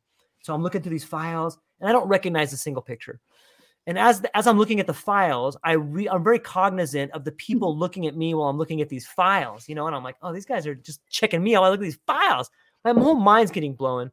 And I hand the files back to him, and I'm like, I don't know any of these people, and I'm not sure why you guys have me here or what you want to talk about, but what do you got on me? I mean, why are we here?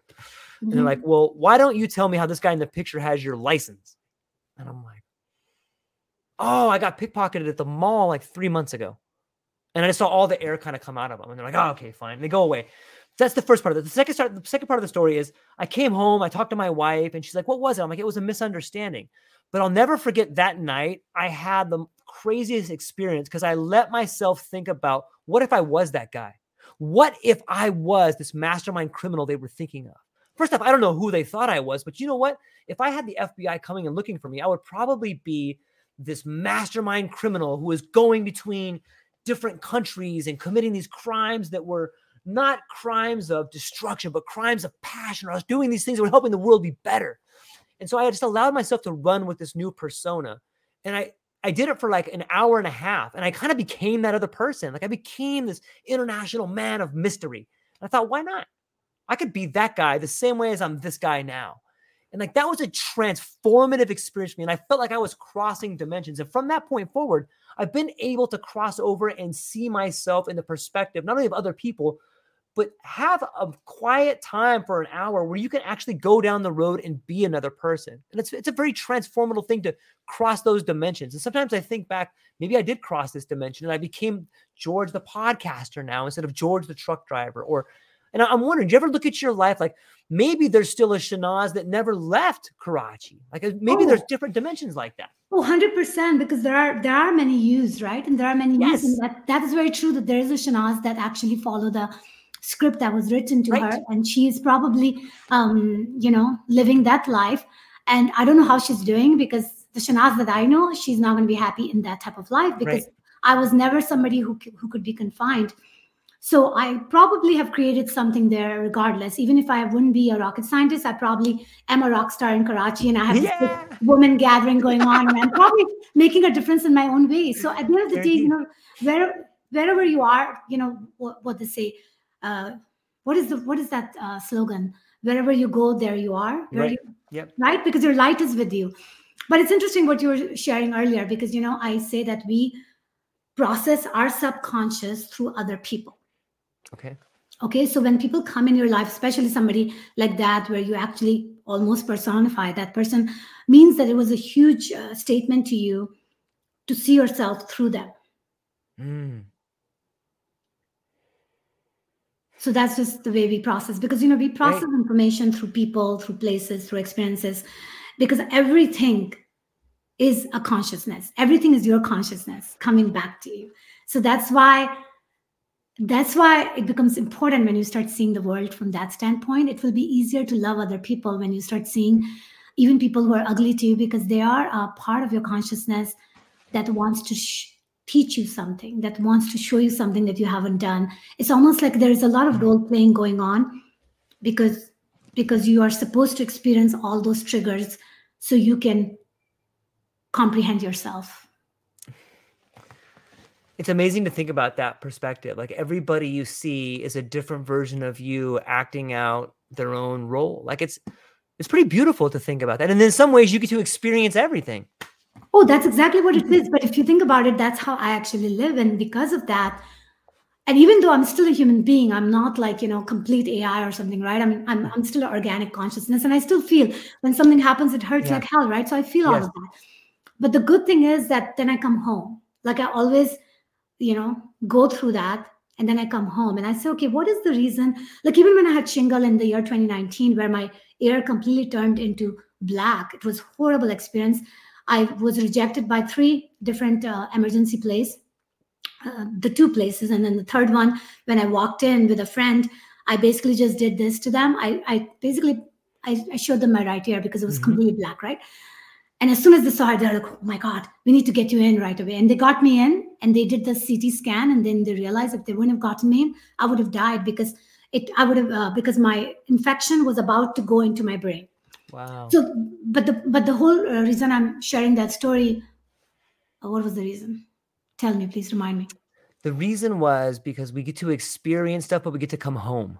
Exactly. So when that happened and I couldn't walk, I couldn't drive, I was pretty much bedridden for 2 months. I couldn't go to work. It was like one of the most challenging things for me to go through in 2019. And the thing was that after I went through 6 months of ordeal and everything, And I was sitting in my living room and trying to understand that why did I create that for me? It was very painful. It was horrible. I prayed many times that just kill me and get over and done with. Because it was too much painful, damn it. And I am not interested in living with a chronic pain. Plus, I don't want to have a prescription pill that I want to take on for the rest of my life. So I had all these things. So I'm like talking to my conscience and I'm like, what the hell, man? This is just too much. And then it dawned on me exactly why I created that for myself. Like it was almost like a light bulb moment. And when I realized it and recognized it, it was almost like an instantaneous healing occurred. And I was able to get myself off all the medication. I was able to, I had to train my brain to compensate for the missing information coming from my right side of inner eardrum because of the damage. But I trained myself and I did everything. And the interesting thing is that I actually became more powerful than I was before. Do you feel like part of you died and then like a new part was born and that was more powerful part? Yes, 100%. 100%. Because what I experienced in the hospital, because, not only that I was hospitalized, I was treated like a contagion. So they completely kept me away from other people. Nobody can come and see me unless they would wear a mask and gloves because they didn't know what I was dealing with. So they were treating me like that and I'm completely alone. And there were times when you're in a hospital and I'm very sensitive to energies.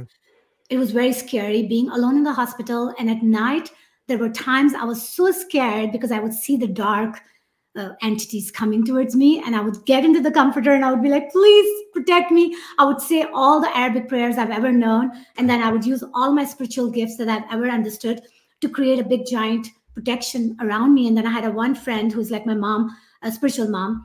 And she basically told me I can call her whenever I feel extremely scared. So I would call her and then she would pray with me. So the point is that I went through an experience that was very scary. But then I found myself.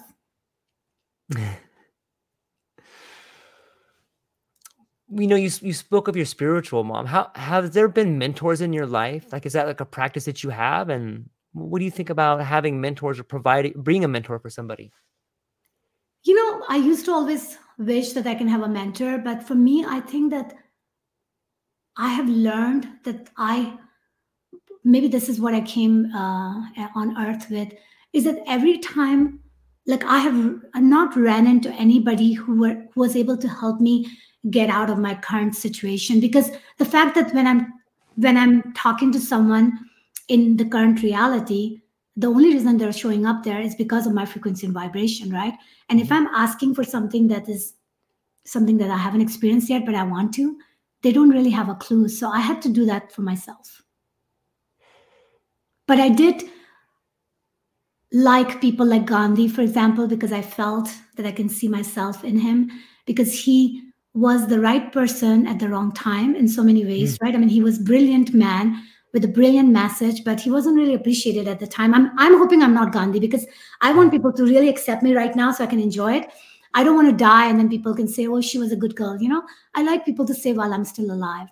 So that's the one thing I would like to change. But I like people like Gandhi. I like people who are willing to stand up for the truth, even though they look very different than other people. I think you embody his message of be the change that you want to see in the world. Like, I think you're doing that phenomenally. And like, it's really awesome. And Shehnaz, this conversation out of the park, like I really, really enjoy it. And I'm really thankful to get to meet you and talk about the book. And I'm hoping that this is the first of multiple conversations, because I think that even though we've covered so much, I think that there's still so much there. But before I let you go, can you hold up the book again? And would you please be so kind as to tell people where they can find you and where they can get the book and what you have coming up and what you're excited about? Yeah. So basically, if you type my name, by the way, I show up pretty much everywhere. I'm on. So basically, my website is shehnazsoni.com. So it's easy. My name is right there. And LinkedIn, Instagram, and Facebook is where I kind of am active. My new goal is to pretty much be part of the new community that I'm attracting with my magnetism. And then we can all create something that's going to help everybody else. My goal for the next year is to put the quantum being principle that I already captured in a book in the back of the exercise, and even magnify it and make it even more easy for people to do it on a daily life. So I'm working on my workbook, and I'm working with people who are going to join me in my endeavor. Anya is one of them. Maybe Jeffrey, you're going to be another one. Perry's on board.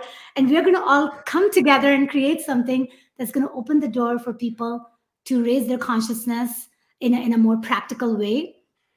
And I'm really looking forward for opportunities to share everything that I shared with you in more organic way. So that is one of my goals, is that I would like to be part of the retreat in a sacred place. That's one of my dream.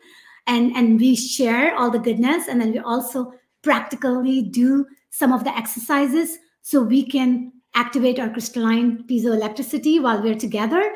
And also we open a whole new portal on earth. That's my goal.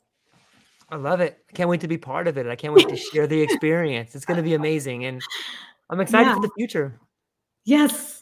And the thing is, the time does not exist. So basically it has already happened. We just have to merge our consciousness with it so we can really say, Honolulu. Basically, we're continuously proving ourselves that we are more amazing than we thought yesterday we were. I love that. I love it. Well, hang on briefly. I'm going to speak to you shortly afterwards. But to everybody that's watching and listening today, please go down, check out the book, be prepared for the workbook that's going to come after. Do yourself a favor and reach out to Shehnaz. Go to her website, check her out on LinkedIn. The links will be down below.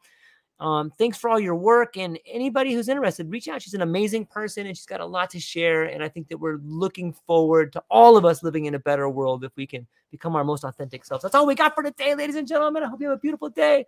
Aloha. Thank you. Aloha, everyone. Thanks for taking a moment to hang out with me in the True Life Podcast. I truly appreciate it. If you're taking some time to listen to this, whether it's your first podcast with me or you've been with me the whole way, I truly want to say thank you from the bottom of my heart. Additionally, I would like to try to inspire everyone. The world is a crazy place, and if you listen to your heart and you take some chances, I really think the world will unfold in front of you in ways you can't imagine. I've been doing the podcast for about 5 years. Last year, I decided to take the plunge. Well, circumstances dictated that I took the plunge, and I did. I've begun working on the podcast full-time for almost a year now, and it's been so rewarding to me that I would just want to try and inspire other people. If you have a dream, if you have a vision, follow the voice in your heart, listen to the song on the wind, and embrace the challenge. I think you're strong enough, you're smart enough, and you're good enough to make your dreams come true, but you have to believe in them. And I truly believe wholeheartedly that if you take a chance, a real chance on what is possible, then your dreams will unfold in front of you. Uncertainty can be a monster. It can be something that we run away from. But much like fear, if you stand in front of it, it's not that big of a problem. I know everyone listening to this has a dream and a vision, and I hope you all conquer it. And I want you to know it's possible. Take baby steps and move towards it, and you will get closer to it. Your relationships will be better. Your life will be better. And you know what? You deserve it. You're an amazing person. If you get a moment, go down to the show notes. If you can, support the show. Thank you so much for being here. Now let's get to it.